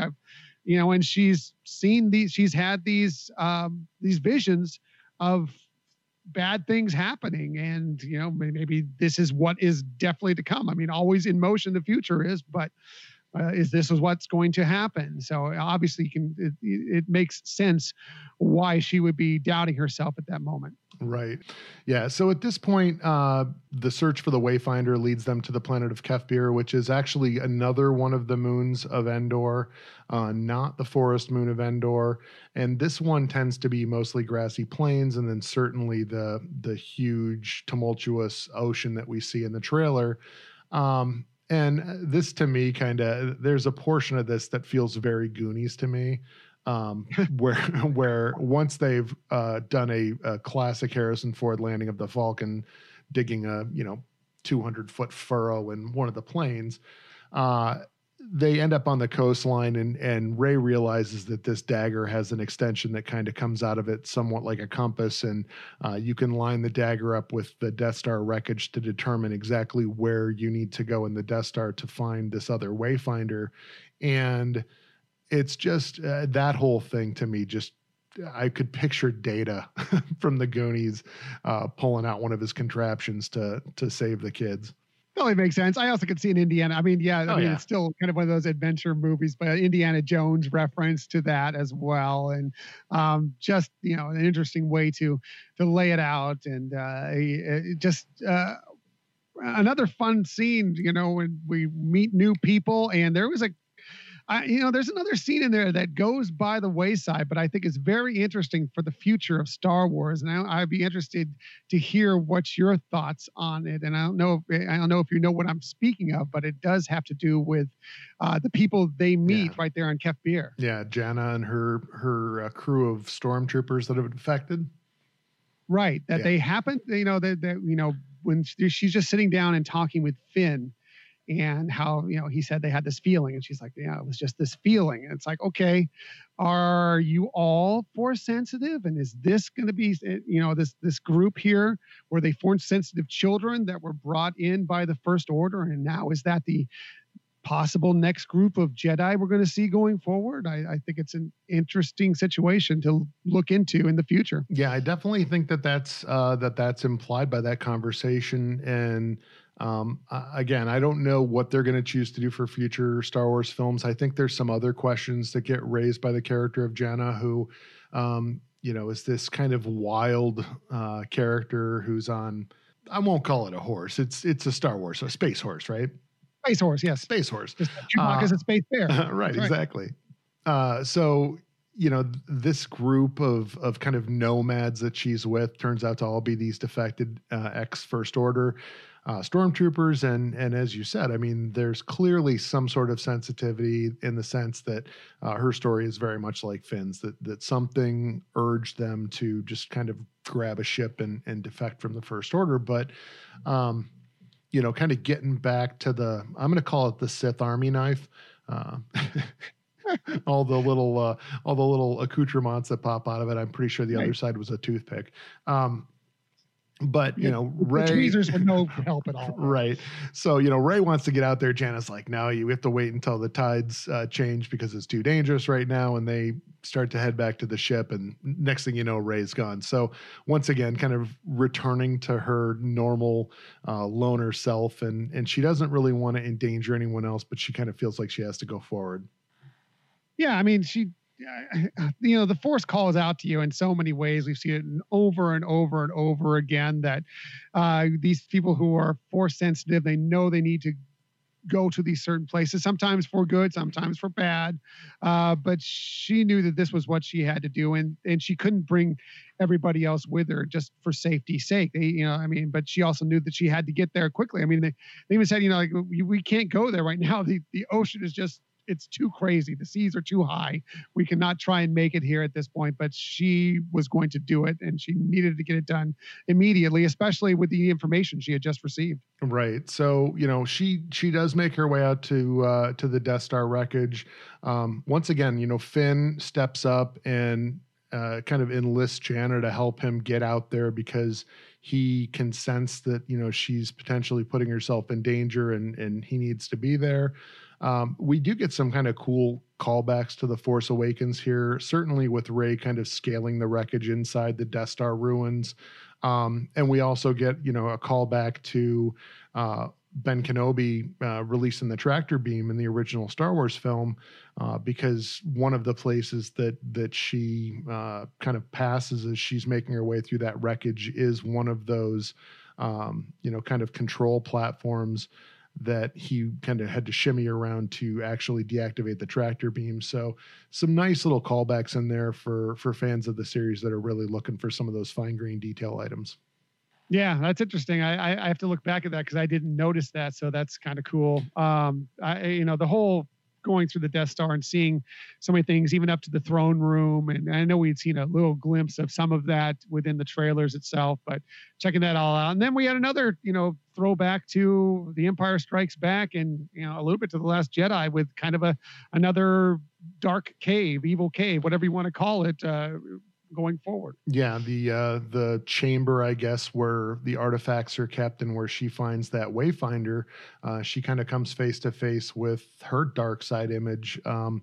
I did think that I know that Charles and Pat had referred to it kind of as the Smeagol moment where Dark Rey kind of bares her teeth and they're all pointed and, it's kind of that right. Was a great, kind of a great jump scare moment. But it's kind of a reflection of where Rey's head is at this point. She's been talking about the fact that everyone says they know who she is and she's afraid no one does. She is at this point concerned that kind of her dark heritage is going to control her destiny. And, even this late in the film, there is some question about, whether she's going to rise above that and choose to do the right thing. Right. Well, I mean, we had the whole episode, a couple months back where you were talking about the Dark Cave, or again, I forget what it's actually called or whatever you want to call it. Whatever you want to call it. We had the whole discussion about how it kind of shows you your greatest fear, or, it shows you yourself in a different light. And we saw that with Luke. We saw that, in Rebels in Clone Wars with Yoda. Mm-hmm. And, we've also within the comics now seen a little bit of it with Kylo as well, with Ben Solo. So I think it's exactly what happened in this. It's very, very much a callback to Empire Strikes Back. Yeah, I completely agree. And certainly, that's always been used as a very powerful commentary on letting your fears control your destiny, I guess. And that's really what a lot of this is about is, and even in the trailer, right? Luke talks about the fact that confronting fear is the destiny of a Jedi. And it's really about rising above that, controlling it, not letting it own who you are and not letting it drive how you behave. And that's really the journey that Rey is on here. And in a lot of ways, it's the story about the redemption arc for Ben Solo, right? Having the courage to stand up and do the right thing, regardless of the fact that he'd created his own very dark legacy through his actions. And that he was having very much the same reaction as Anakin Skywalker had as Luke was trying to redeem him, that, it's too late for me, because he felt like the weight of all the evil that he had done was going to not allow him to rise above that at any point in time. And I think the commentary there is that, you're never too far gone. It's just a matter of making the right choice and then continuing to make those right choices. Yeah, I completely agree with that. I mean, if Anakin Skywalker, who slaughtered younglings, can come back and be redeemed, there is no reason why. And we've mentioned this many times, whether it be on the Hyperion Adventures podcast, whether it be on the Jedi Temple Archives podcast, there was no reason Ben Solo could not have been redeemed. And the way it played out, and by the way, Adam Driver's portrayal throughout the entire sequel trilogy, but especially in this film, was phenomenal. He was so good in this role. And for that matter, Daisy Ridley with Rey. I thought her acting throughout has been wonderful. And I really, the emotions that express on their face through many of these different scenes, through the trials and tribulations that they're going through, I bought into it completely. 1,000,000%. It was excellent. And I really wish they would get seen in a higher light. Whatever you think critically of the film, their actual portrayal of these roles was spectacular. Yeah, I would agree with that. I mean, I never had an issue really with the quality of the acting in the film. Sometimes I took exception to some of the directorial choices that were made. But again, I mean, that's my opinion. I respect other people's opinions as well. And again, I thought with regards to them portraying the characters that they were being asked to portray, they did an excellent job. So I will also say that, it's an interesting conversation to be had about redeeming a person like Darth Vader or like Ben Solo, and his personification as Kylo Ren. My wife and I have talked about this quite a bit, and, her opinion is when you have someone that's done that much evil, you really can't redeem them and have them live on, because the galaxy just simply would not accept them. And I can certainly understand that, but I also have come from the background of having read all the expanded universe novels, and certainly something that Star Wars was not afraid to do within those novels was to have Jedi that had fallen to the dark side and taken actions that could potentially have led to the loss of innocent lives. And they were then brought back to the light side and not necessarily killed off. They then continued on as Jedi. And certainly it dealt with the fact that there was a lot of trust issues and things like that were the repercussion of those actions that they had taken while under the influence of the dark side. But I get that, with someone like a Kylo Ren who killed his own father, or Vader certainly that had killed younglings, and any number of people, Jedi, etc., that's a kind of a dangerous topic when it comes to whether fans are going to accept a storyline where they get redeemed and actually live on in the story. Yeah, well, I mean, it happened even in canon within Attack of the Clones. I mean, Anakin did go and slaughter all those Tusken Raiders, all those Sand People, and came back and did tell at least some of the Jedi Council about it, because Yoda knows about it, and and still was brought in and still was a hero and leading forces within the Clone Wars itself. So it wasn't like it was unheard of that someone is gone over to maybe the wrong side of the Force for a little bit, but we're going to bring you back in, and done really, really terrible things and brought you back in. I mean, that's obviously a smaller version of what we've seen throughout the expanded universe. And of course, what happens with Anakin later and what had happened with Ben Solo, but still it is there. It is a fact that the Jedi were willing to welcome you back in, as long as you kind of are taking the steps and use it kind of as a learning tool. Right. So yeah, within the scenes within the wreckage of the Death Star, it kind of comes to its to its head, I guess, with the confrontation between Rey and Kylo then showing up after she has obtained that Wayfinder. Kylo gets a hold of that Wayfinder and crushes it. And this is very much a scene where Rey is, due to the fact that she's very much questioning herself and kind of feeling like she's enthralled to this dark heritage that she's found out about. She and Ben Solo or Kylo Ren really at this moment engage in a lightsaber duel. And it's really the first time we see Kylo clearly having the upper hand in one of their duels. And it seems to be fairly effortless. Yeah, he definitely was in control through most of it. I mean, and you could just tell she's not herself. She, just the way she's going through the fight. He's rather nonchalant with it, having an easy time, and was about to win that duel near the end. Yeah. And certainly this is the point where Leia, who's kind of, whose health has been failing, she's in a coma, her life force is sort of fading. And this is where it ties back to me. So one of the things with Mace Windu, one of his force abilities was he was able to sense what was called a shatter point, and he could kind of figure out where events came together, where a small bit of action could have a very large impact, and he could kind of sense your weakness or the perfect moment to strike to get the maximum effect. And that seems to be something that we kind of see here with Leia. She has sensed that events have proceeded to a point where now if she expends her life force to act in this moment, that she can have a chance to bring back her son. And so she passes and Kylo feels that.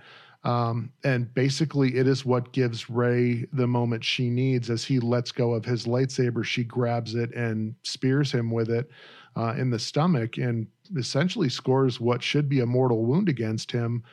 And then she feels the loss of Leia as well, and it impacts her very deeply as well. Yeah, you could very much tell. And the question is how much, obviously, it was pretty obvious that Leia passing affected Ben deeply. And that goes back to, we even saw it within The Last Jedi when he was about to fire on the ship, on the Raddus. And, he could sense her there and he couldn't do it at the last moment. So there was still this close tie with his mother. And, what I was talking about is that you go and you see the obvious effect of her on Ben, and that totally makes sense. But obviously she's imprinted herself so much on Rey that she feels it so deeply as well, that it's really a big moment. And I definitely is the turning point of the whole film. Right. And actually it's interesting because the impact on Rey is that she realizes that the wound that she inflicted on Ben Solo, I think that part of the reason that she immediately feels regret about that is that she was clearly acting in anger in that moment. And Leia's passing really drove home the point that she was not acting in the way that her master had instructed her. And so once again, we see her employ the force healing to save Ben's life. And at this point, he really is more Ben Solo than Kylo Ren, although he hasn't quite grown to embrace that yet. But it also, her passing triggers a memory within him. And as Rey leaves, he has a moment where he has a vision of Han Solo, and they kind of reenact that scene within The Force Awakens where he ends up igniting the saber and killing his father. But this time, this memory that is really brought on by the death of Leia gives him the strength to turn and throw that saber into the ocean and really cast off the mantle of Kylo Ren. Exactly right.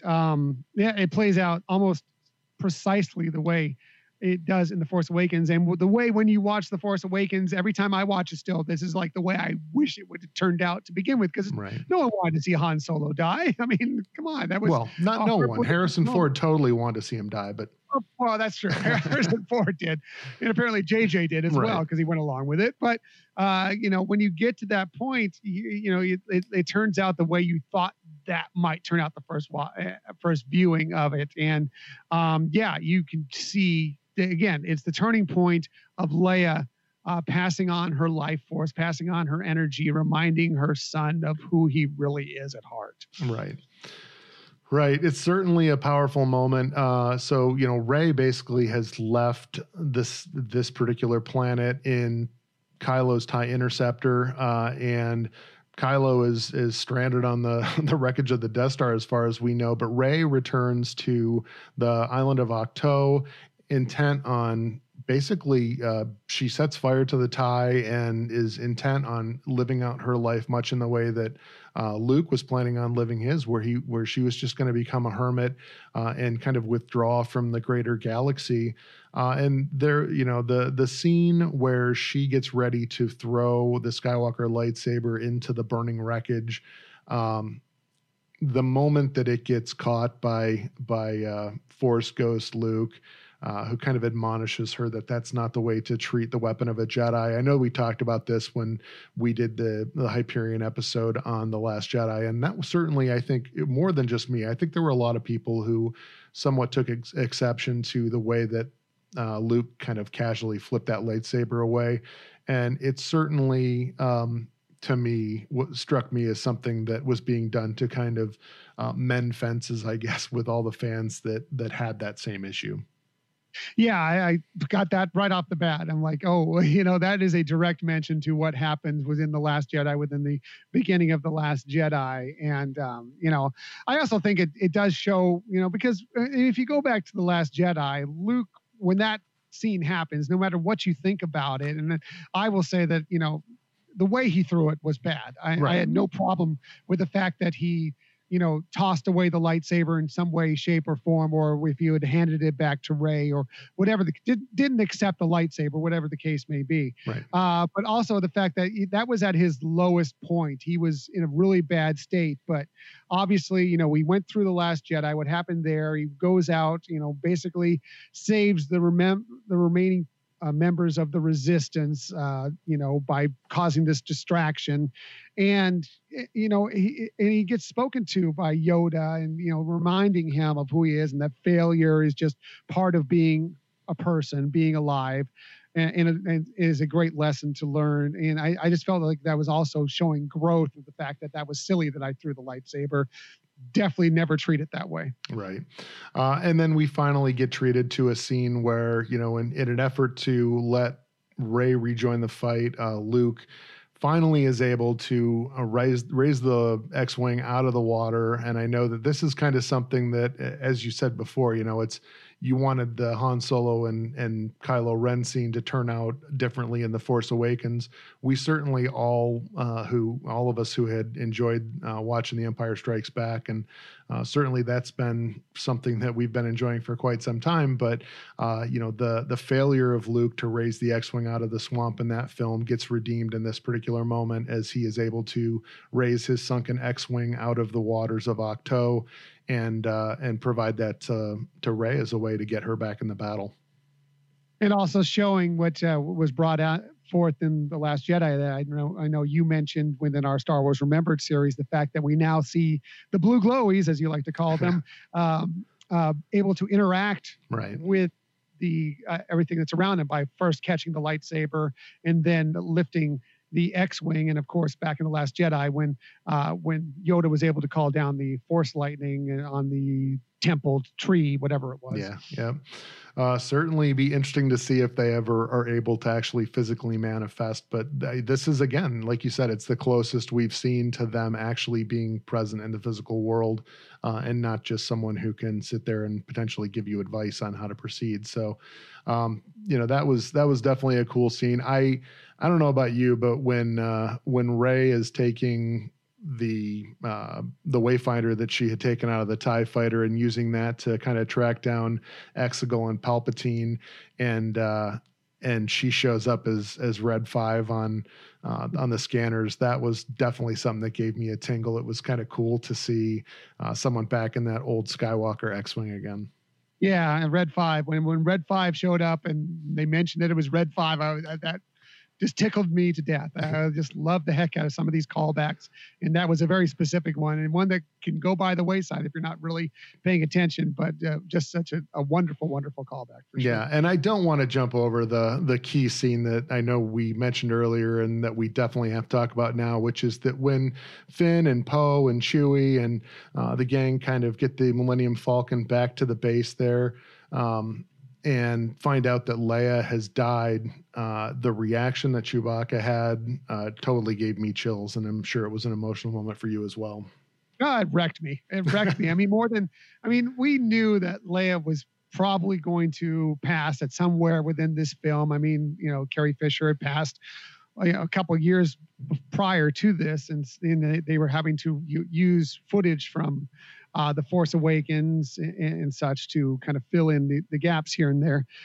So, you kind of knew that was going to happen. So you were kind of prepared for that. But I was not prepared for Chewbacca's devastation at hearing that Leia had passed away. And the emotion that he expressed there, that Jonas Suetamo expressed as Chewbacca, it ruined me for just a few minutes there. It was so excellently done and heartbreaking all at the same time. Yeah, and I realized I actually missed a key moment there on the island of Ahch-To. Kind of before Rey leaves, Luke reveals to her that her master had something that she would have wanted Rey to have, and takes her to the hut where she had stayed while there, or that Luke had basically concealed her lightsaber in, and gave her the lightsaber that Leia had made in her Jedi training. So it's really the first time we've ever been exposed to, in this film, certainly the details that Leia had actually completed her Jedi training, and chosen to stop because she had a premonition or a force vision that if she continued as a Jedi, it was going to lead to the death of her son. But to actually see the lightsaber that she had created, and to kind of tie the twins together from the original trilogy to this kind of de facto twins that you get with Rey and Kylo, where they have this, they've got this relationship where they're a dyad in the Force and essentially two halves of a whole, which you would very much be able to describe Luke and Leia as well. Yeah, I think that's no question about that. And the lightsaber is like, oh yeah, and then Luke tells the story of the training and everything, and that's when you kind of assumed at that point that Leia had done more training than maybe we had known prior to that, definitely prior to The Last Jedi. And that just brought it all full circle. And, the fact that she, not only did she take some training, she pretty much had completed it right to the end. And yeah, seeing the lightsaber, I haven't seen that, by the way. Has that appeared at Dok-Ondar's yet? I'm sure Leia's lightsaber's got to be showing up sometime soon. Yeah, it hasn't yet. They've just released the Rey saber, basically the repaired version of the Skywalker lightsaber, as well as Ben Solo's original Jedi lightsaber. So it's essentially very similar to the Kylo Ren, just doesn't have the cross guard on it, essentially. So, or the Quillians, as rural farm boy would make sure that I call them. So, yeah. No, I'm sure that's coming, and it's probably going to be gorgeous when it does come. So I'm sure those are going to be snagged up. Yeah, it is definitely. Yeah, it's definitely the saber of a princess. So, again, don't think all princesses need to be saved. Some of them can kick some butt. Oh yeah, Leia's definitely one of them. Right. Sure. So this basically leads up to the final confrontation where Rey has gone off to Exegol to face down Palpatine. She's basically leaving the navigational data for the Resistance to follow her there, to take on this fleet of planet killer Star Destroyers that the Emperor has created that have already wiped out Kijimi. And they're basically going into it in hopes that Lando and his crew are going to save the day. Meanwhile, we've got Rey kind of having her final confrontation with Palpatine. And once again, this is very much the antithesis of what we saw in Return of the Jedi, where Luke, in defiance, throws down his saber and says, I'm a Jedi like my father before me, and you're not going to turn me. Rey is broken down by Palpatine, and basically Palpatine is showing her that the Resistance forces are completely outnumbered, and once again, the only way that she's going to be able to save her friends is by giving in to his wishes and becoming essentially his replacement, taking on his essence by killing him, and taking on the mantle as the Dark Lord of the Sith, and he almost has her defeated. At the point where Ben Solo finally makes his appearance, and at the Ben Solo challenge, which is all the hot news on the internet right now, right? Where he is confronted by the Knights of Ren and is kind of getting it handed to him, and he puts his hands behind his head just as Rey takes the saber back. And when his hands come back out, he's got the Skywalker lightsaber, and I had to laugh at the flourish she gives to the Knights of Ren, kind of, shall we dance? Right. It's so good. It's so well done. I'm like, oh, well, here we go. Yeah. Let's do it. And also, it's interesting because there were a couple of things that happened in both The Last Jedi and in The Rise of Skywalker leading into this, when they were kind of communicating with one another, but they could never see where each other was. They could see each other, but never where each other was. And eventually we got to see, and it happened in The Last Jedi with some like splashes of water coming across to Kylo from Ahch-To. And obviously when they both kind of destroyed the pedestal where Darth Vader's melted helmet was, and that's how Kylo realized where Rey was on this ship, that they kind of set this in motion. Like, look, things can be passed through between both sides, even though they don't exactly know where the two are. And I just thought, wow, that was a great job of setting that up to be able to pass that lightsaber to him. Right. And it certainly was interesting. There was a spoiler kind of about how this was going to end. And I had unfortunately seen it kind of without meaning to. And I was a little bit concerned about how the ending of this might play out, but I have to say that I thought that they handled it really well. Basically, Ben then appears after wiping out the Knights of Ren to kind of stand beside Rey and face off against the Emperor. And just as, she had kind of been a part of the reason that he had the strength to throw off his mantle of Kylo Ren, he kind of gave her the strength to stand up to the Emperor and defy him. And I thought that it was really interesting because Palpatine, it seemed out of character for him to say, strike me down and I'll infuse you with my essence and you will rule. I always felt like he was going to essentially take over her body and her consciousness and basically rule through her. But once he realized that he was not going to be able to do that, he kind of went with plan B and was able to use the Force lightning to suck the essence out of both her and Kylo Ren and renew himself at least to his Sith form as we would have seen him within the Return of the Jedi. Well, I got to believe that he didn't put the two things together. From what, at least that's from I got from the film, is that he didn't realize the dyad until he got them both together in the same room, and then realized, look, wow. Instead of having, me, whether it be Rey take over and just be, the next Palpatine, or whether I kind of put my essence essentially, into her and ruling through her, whatever the case may be. Now I can take the life force from both of these people and restore myself. And I just thought that was fascinating. By the way, I wanted to go back just a second. I also found fascinating that in the lightsaber battle that was right before that, the lightsaber that Rey hands to Ben is Luke's lightsaber, Correct. Or was Luke's lightsaber. She fights with Leia's lightsaber, which essentially is, okay, so the masters that taught them each the most, they were fighting with their lightsabers during that one scene. I found it kind of fascinating. Yeah, I do think there's a huge amount of symbolism in that. And to the point about the dyad, I don't see. I read it that Palpatine totally knew about the dyad because he was through Snoke taking credit for having formed that bond, and I always thought that was a lie. But he clearly, through Snoke, would have recognized that there was a connection between the two of them. I just kind of got the feeling that he couldn't do anything with it unless he had them both in front of him. He couldn't kind of siphon off the energy of them unless both halves of the dyad were there. So I just kind of felt like for him it was kind of an opportunity that he hadn't been expecting. Yeah, could be. Makes sense. To me, and I'll have to watch it again as I plan to, of course. No, of course. But I kind of thought he was almost a little surprised by it. Was his maybe the surprise was that he was able to get them both there in front of him at the same time. I don't know, but it felt like he was like, oh, great, this is even better, So. And then again, and Palpatine then proceeds to make the greatest mistake that anyone in any Star Wars film ever can make by trying to do away with Ben Solo by throwing him into a pit. Never works. Never works. You cannot throw a Force user into a pit and kill him. I challenge you to go find an example of it within the films. I'm looking at you, Mace Windu. Where are you at? That's right. He's out there somewhere. I'm convinced of it.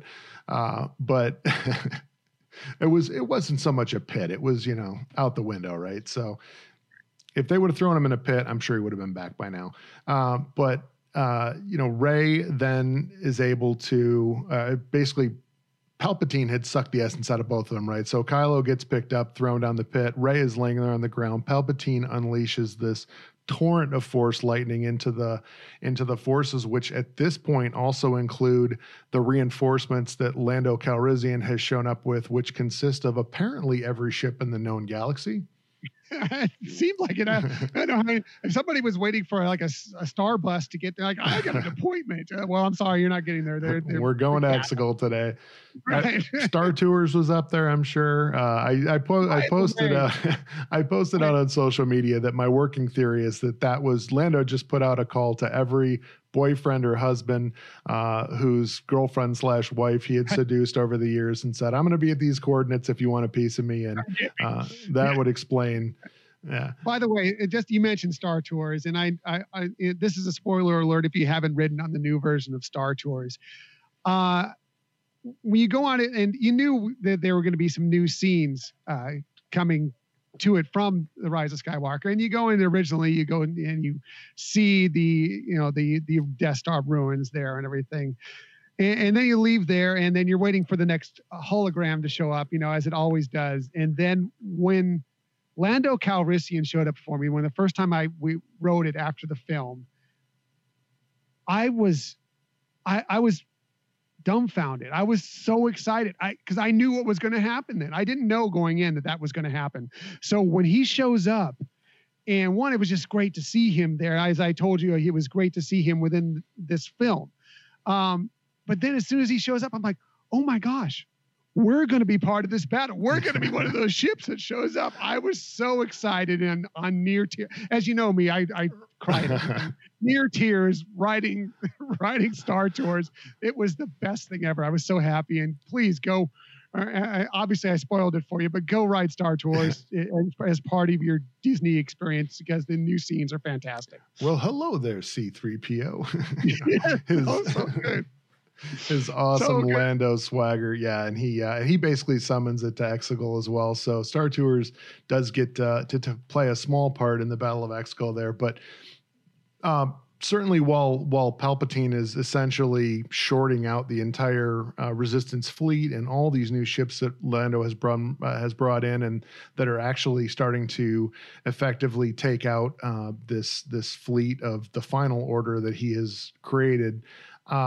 Rey is basically lying on the ground and she starts calling out to the ancestors or the former Jedi that came before her, once again saying, hear me. And we get an amazing kind of collage of voices out of the history of the Jedi. We get everyone from old Obi-Wan, new Obi-Wan.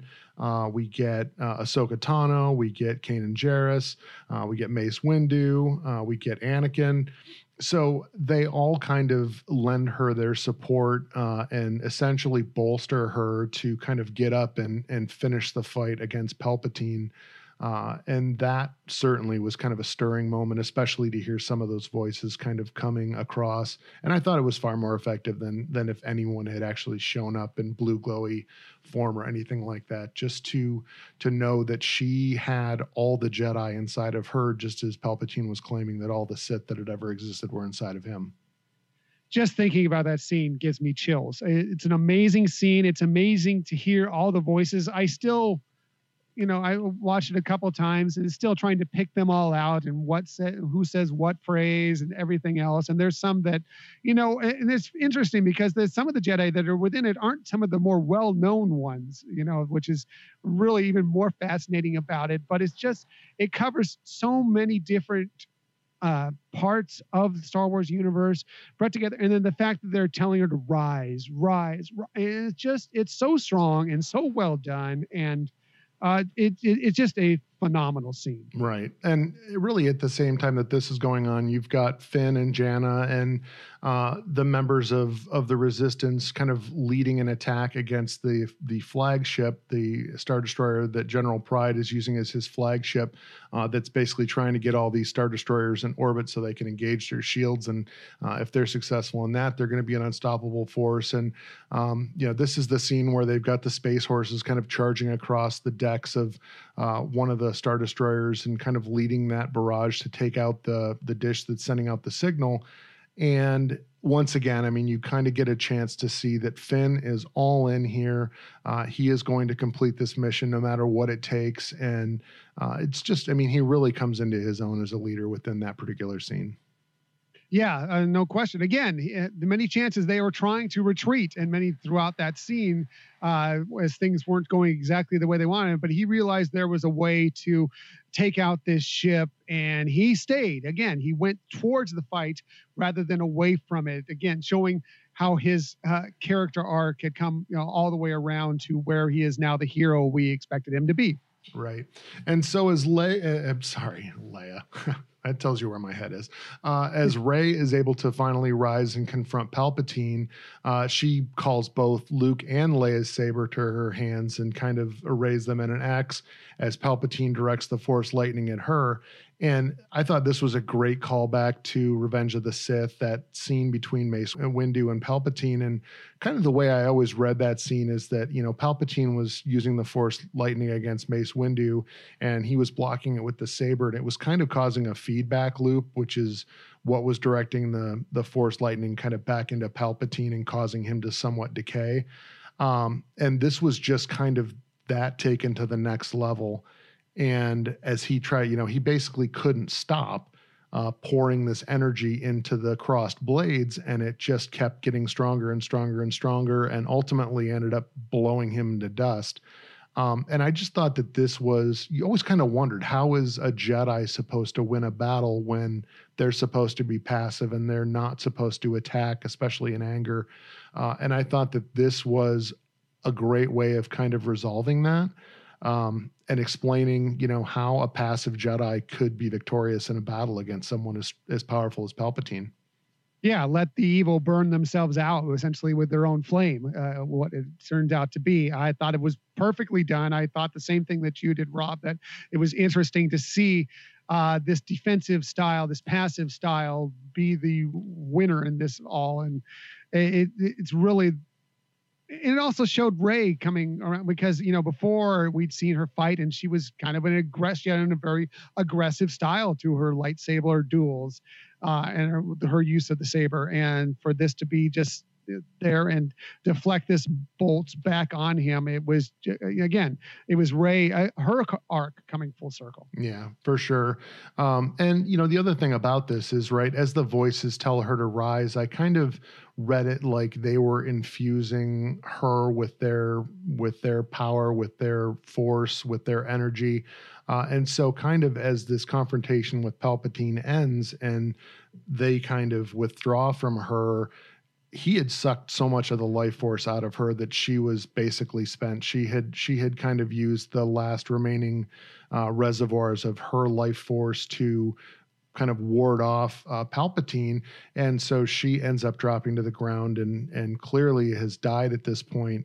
And you kind of get that verified by Finn's reaction when he sensed her presence within the Force disappear, where he could tell that she had passed.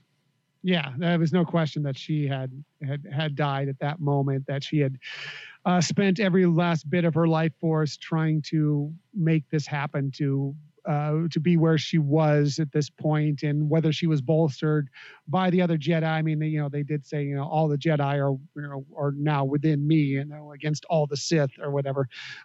Whether that was just her saying that or whether that was actually true, either way, that was the last of what she had left, and she, gave her life to essentially save the universe from this evil. Yeah, and so it's kind of a dark moment. You're like, okay, so Rey and Ben are both going to die within this particular film, and then you see Ben's hand kind of come out of the pit, reinforcing what I've always said about throwing Force users down pits.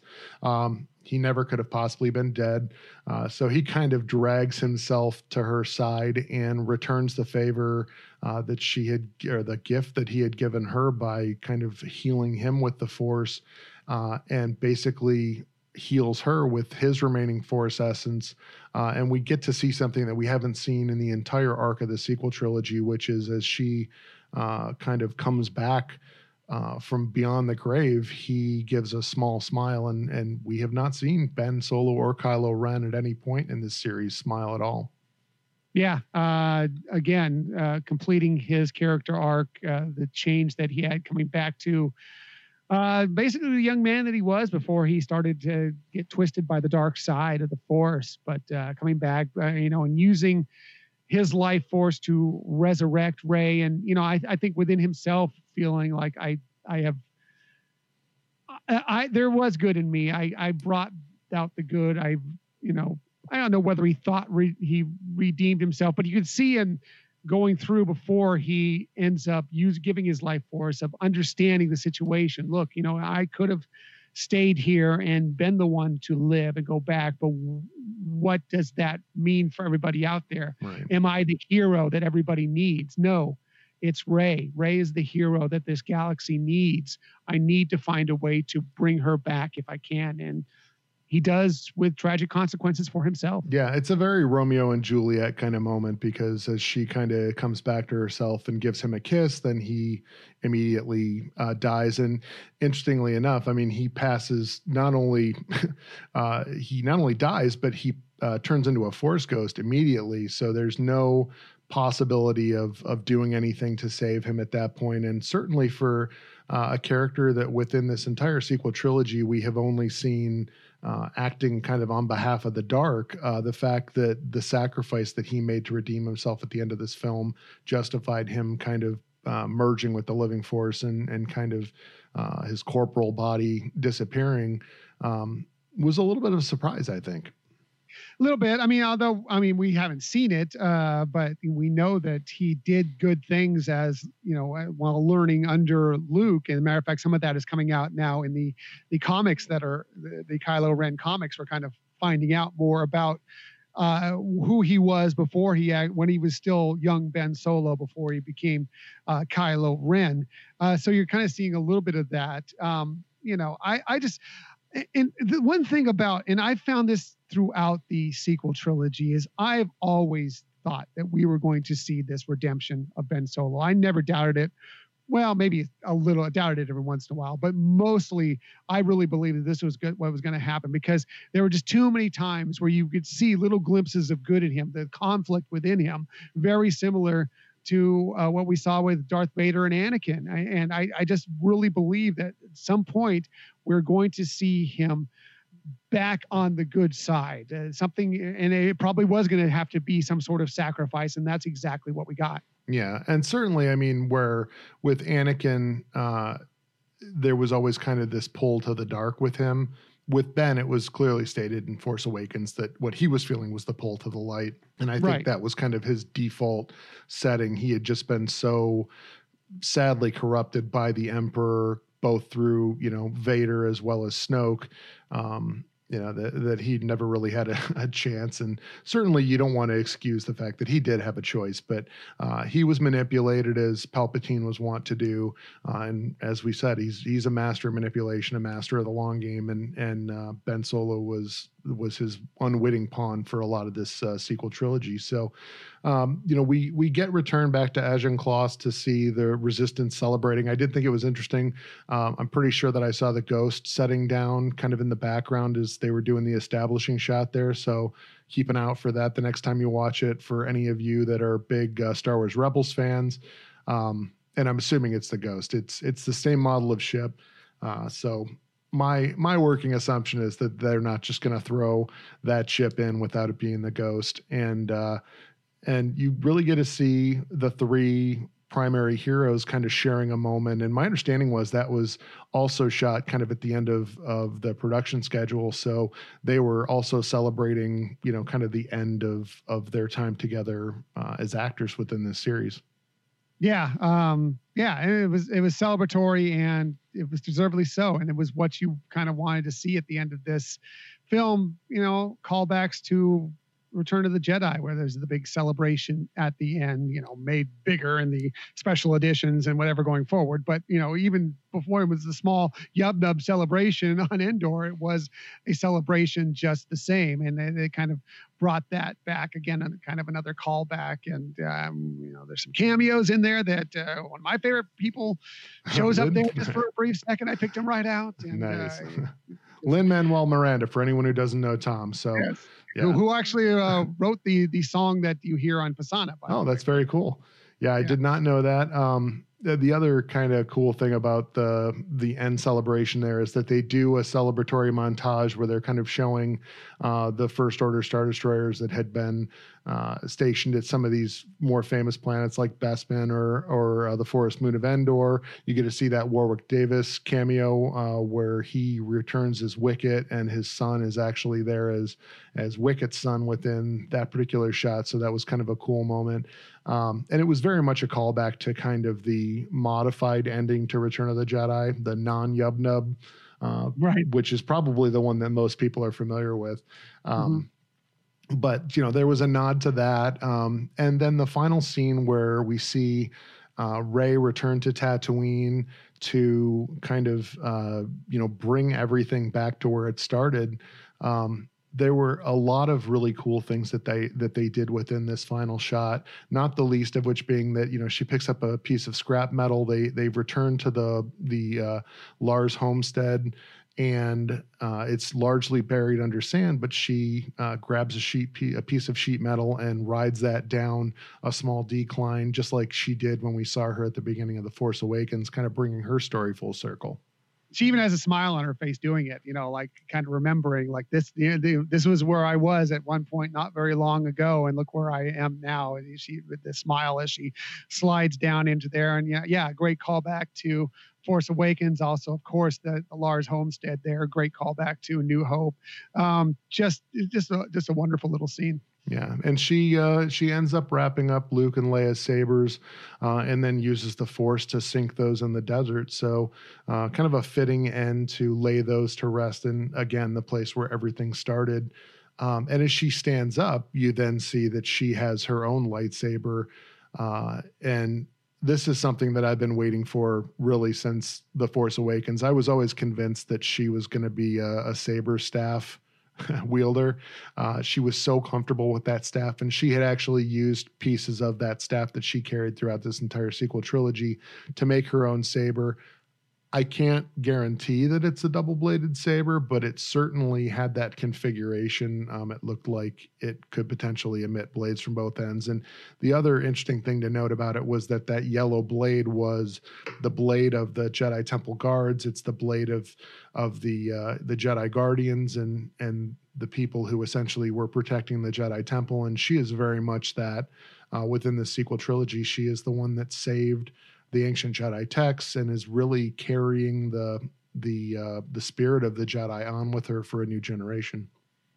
Yeah, which, you got to believe that that's going to be the case. And I know there's rumors out there that eventually there is going to be something that comes back that we may see her again in another film or a television series or whatever the case may be, and kind of grooming the next, group of Jedi. But what a fitting role for her if that's the case, and it wouldn't shock me if that ends up being the next Jedi Temple is there right there on the Lars homestead at Tatooine. Yeah, that could be very interesting. And really the last moment within the film is an old woman kind of comes by and asks who she is, and she gives her first name, and the woman asks, what's your last name? And she gives the name Skywalker. So it really brings the story of who she is full circle, that she has chosen to be the person that she actually made the decision to be, that was based on the people that had imprinted themselves on her the most in Luke and Leia,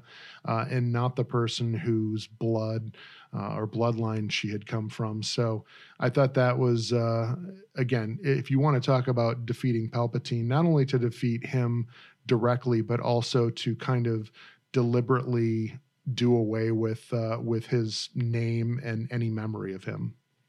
Yeah, I won't take credit for this because I saw it somewhere on social media or heard it somewhere out there, but she dies as a Palpatine and is reborn as a Skywalker. And I thought that's very appropriate to what the situation is and the way this film finishes out. Yeah, I think that's an excellent point, and I hadn't really considered that. And certainly the fact that as she gives the Skywalker surname, that she's kind of looking out into the desert and sees Luke and Leia there, kind of looking on as Force ghosts. You couldn't have chosen two better people to be, again, the people that imprinted themselves on her the most, and whose spirit was basically going to live on through her. Right. And basically, by Ben putting his life force into her, basically he's implanted some Skywalker within her. So even more reason why she should definitely call herself a Skywalker. Yep, absolutely. So I'm sure that as I get out there, and I've only seen it twice at this point, I know I'm going to go see it several more times while it's in the theater, and I'm sure I'll pick up even more. But hopefully that kind of gave some additional insight into some of those scenes in the film. And Tom, I appreciate you joining me for that. You're certainly welcome to stay on as I talk about the Galaxy's Edge stuff, or I want to hear about it because I haven't experienced either of those things myself. So I'd love to hear about it. Terrific. So yeah, getting back to what I said at the beginning of the show, there were a couple of experiences that I got a chance to check out while we were at Star Wars Galaxy's Edge down in Orlando, Florida. And it's really the two biggest kind of add-on experiences you can get within Galaxy's Edge. So there's Savi's Workshop, which is essentially within the story of Galaxy's Edge, there's a group of individuals known as the Gatherers, and they work out of Savi's Workshop. But essentially, you're not making a lightsaber, you're constructing junk.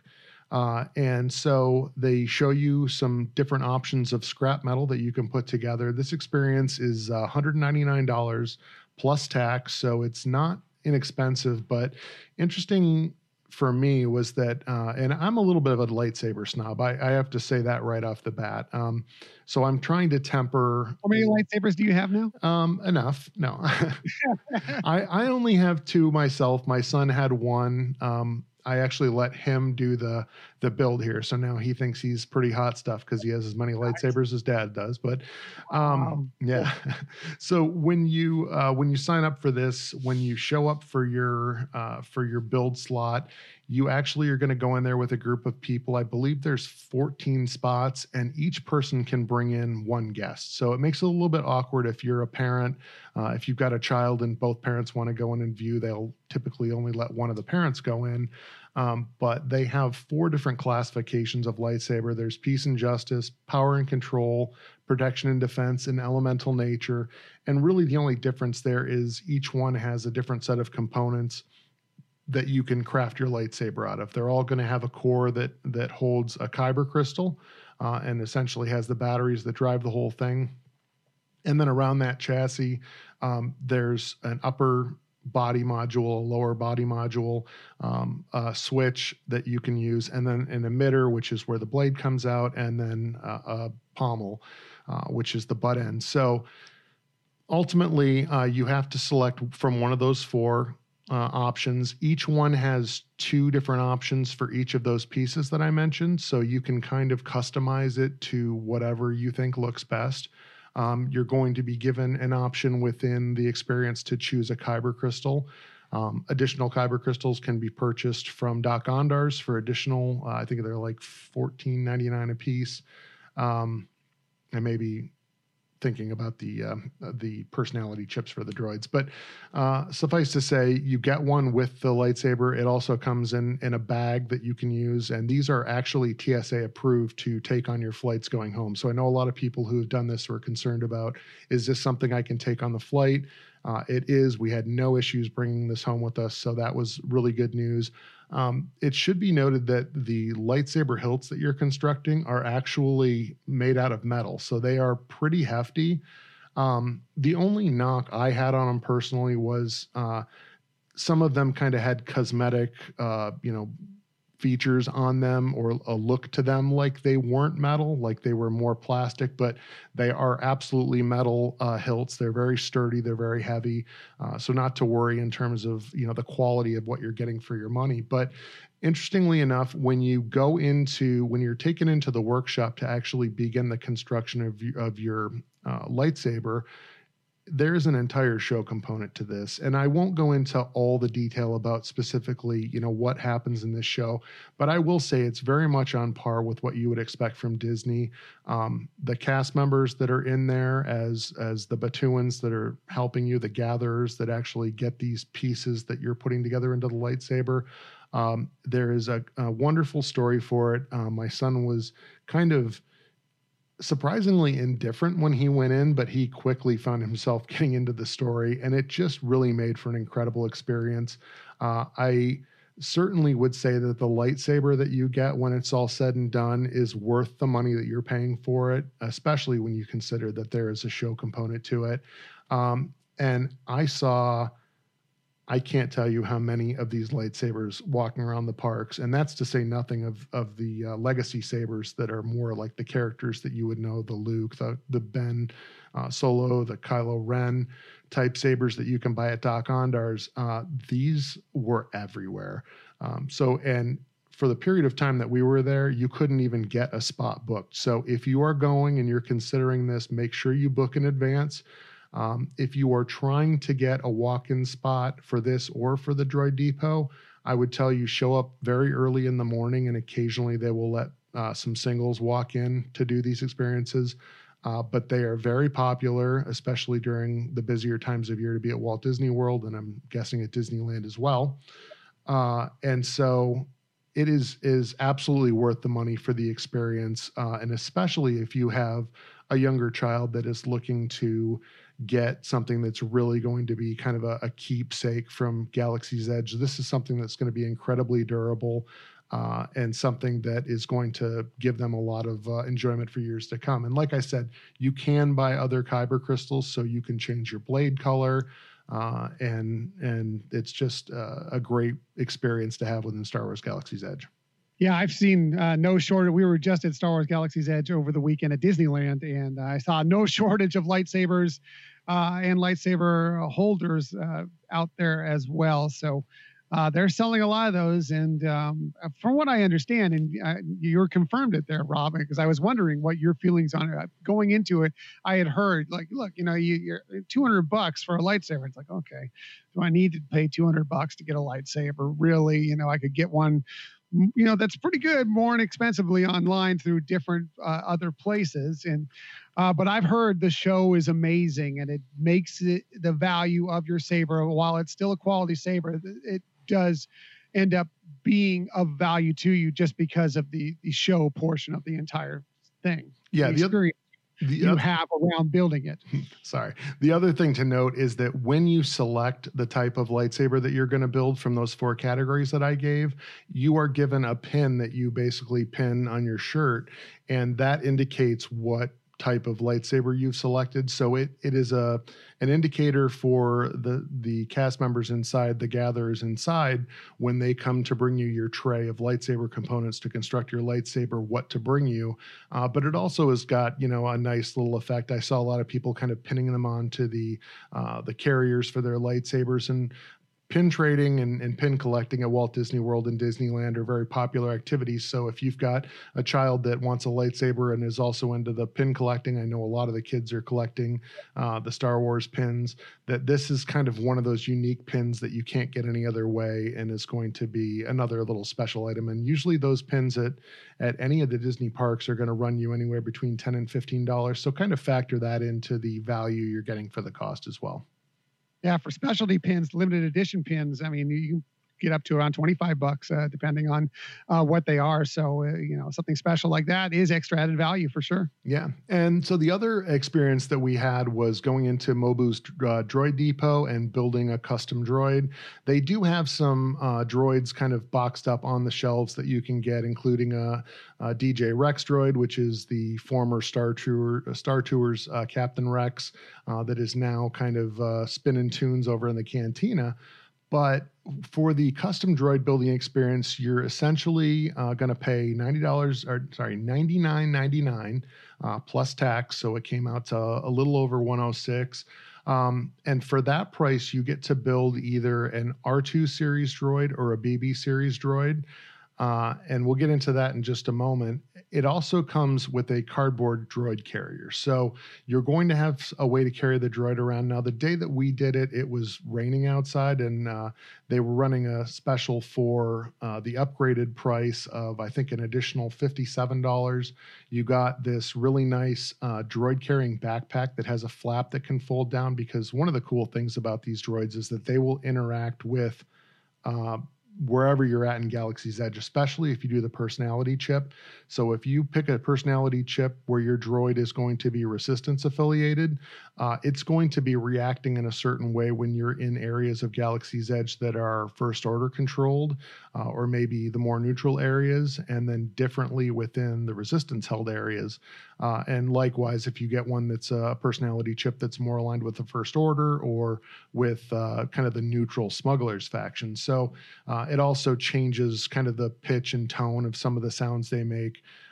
But it was really funny because we got this upgraded package with the personality chip as we were riding Rise of the Resistance and we were on board that First Order Star Destroyer. My son had made an Imperial version of a BB droid, very similar to the one that you saw in The Last Jedi with kind of that flat head and the all black body.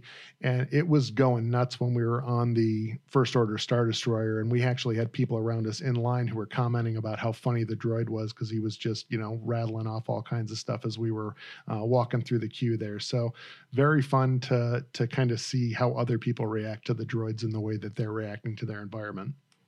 Yeah, again, just like the lightsabers, I've seen so many droids that have been built out there, and I've seen the cardboard boxes. I've also seen the backpacks, and I'm just glad I own Disney stock, because it's really nice to see all these things sell, but it also seems like everybody's enjoying taking part in these things and really enjoying the products that come out of them. Yeah. And the other cool thing about the droids is that at least within Walt Disney World, they have an area kind of across from the Droid Depot that's open.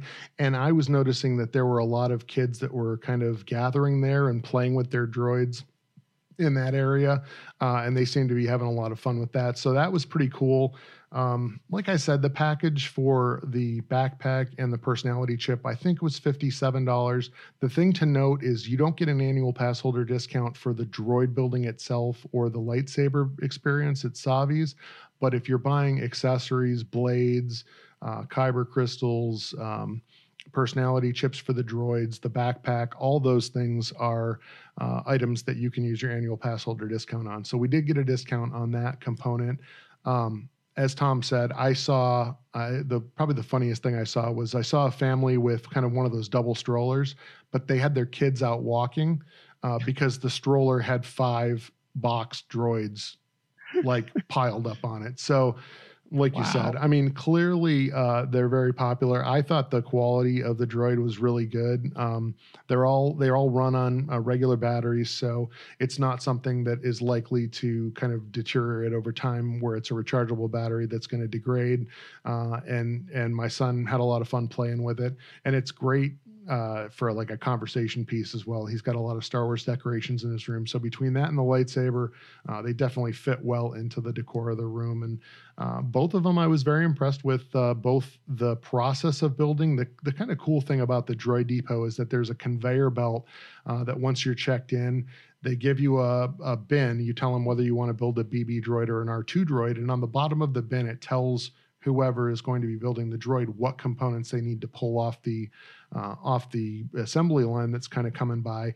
And there's all manner of different colorings and some different modifications. So they had like the classic BB head, they had the flatter one, they had another one that had kind of a communications array on it. So you can really customize them to your heart's content based on the options that they have. And you can even mismatch if you want the Punky Brewster droid that's every part of it is a different pattern or color. You can go that route as well. Seen a couple of those. Yeah. I've seen a couple of people who really wanted to express themselves. So, and it's a situation where it's another one of those experiences. Not only do you have to get the components, but then you have to go and you build them.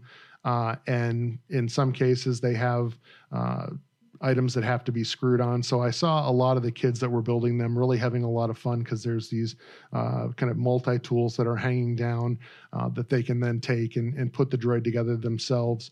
And then it gets put in a bin with the controller and they activate it. So there's an entire kind of show sequence as your droid is being programmed to you specifically that a lot of people were having a lot of fun with as well. So again, if you want to walk into these things and they say they're busy, try to get there early in the morning. You have a better than average chance that they can fit you in. But certainly, I believe in most of the cases, you can book these experiences up to 6 months in advance. And certainly booking in advance is going to give you a guaranteed time slot and ensure that, you get to have the experience you want when you go into Star Wars Galaxy's Edge. Yeah, 60 days at Disneyland. If you're looking to book them ahead of time, make a reservation at Savi's or at the Droid Depot or at Oga's Cantina for that matter, 60 days ahead of time. But yeah, I believe it's farther out over at the Walt Disney World Resort. Yeah. Perfect. I appreciate the information from the Disneyland perspective as well. So that's really all I got for this week. I do want to add one other thing. I'm going to be putting out on social media and mentioning here, obviously, that we're going to be doing a giveaway for the month of January in honor of the opening of Rise of Resistance. It already opened back in December at the Walt Disney World Resort, but it is going live later this week, I believe, at at Disneyland Resort. So I do have a really cool Star Wars Rise of the Resistance travel mug that we picked up while we were down at Galaxy's Edge. And I'm going to put out the details on social media. So go out there and check it out. It's going to be super easy to enter. You're just going to have to retweet or relink the post, wherever you found it. It's going to be on Facebook, Twitter, and Instagram. And give me a comment, letting me know you want to be in the drawing. And I will draw that at the end of the month. And we will get that out to someone right at the beginning of February. So looking forward to getting a winner on that, and hopefully you enjoy the giveaway. Very cool. I saw those mugs there. They look awesome and you will want it. So get in there and enter away. Awesome. So Tom, thank you so much for coming on and joining me. I know I've taken up a huge chunk of your evening. I never go this long, but it was a ton to cover. So why don't you give everyone where they can find you in the Hyperion Adventures podcast and the series that we did on the Star Wars Remembered. Sure. Thanks, Robin. I don't mind taking out the time to talk about a movie that I think we both really enjoyed. And, despite what the critics thought about it and what some of the fan base think about it, we really liked the Rise of Skywalker. And if you want to hear my podcast that I do with my wife, we are the Hyperion Adventures podcast. We talk about everything Disney, whether it be going to the parks, whether it be the movies. We do talk Star Wars a lot. We talk Marvel. We talk about Disney Cruise Line. And you can find us most everywhere you get podcasts. Or the very best place to find us is on our own website, HyperionAdventurespodcast.com. And we're also very active on social media. We have a lot of fun with all our followers out there. And you can find us there on Twitter at Hyperion Podcast, Facebook, Instagram, and Pinterest at Hyperion Adventures Podcast. Yeah, and I will definitely tell everyone, if you do enjoy Hyperion Adventures, or certainly if you enjoy us here at the JTA podcast, please tell a friend, tell a family member, tell people you know that have similar interests to you to come check out the podcast. Word of mouth is by far the best way to grow these shows. And certainly we'd be doing this anyway, but the more people that, we can bring on board to drive discussions and enjoy some of the future topics, it just makes it all the more worthwhile to do these shows. So certainly if you want to let people know where to find us, you can find us most easily at jtapodcast.com. You can shoot us an email at jtapodcast@gmail.com, and you can find us on social media at Facebook, Twitter, Instagram, or Pinterest at JTA Podcast. So with that being said, we're going to go ahead and wrap the show for this week. Thank you guys so much for staying on board. I know this podcast was almost as long as the film itself, but we had a lot to cover, a lot of thoughts after having watched it a couple times, and I'm sure there's much more discussion to come. And we've got some great topics coming to you this month and the beginning of next, and some fun guests that we're going to be having on the podcast as well. So thank you guys. Have a great week, and may the force be with you.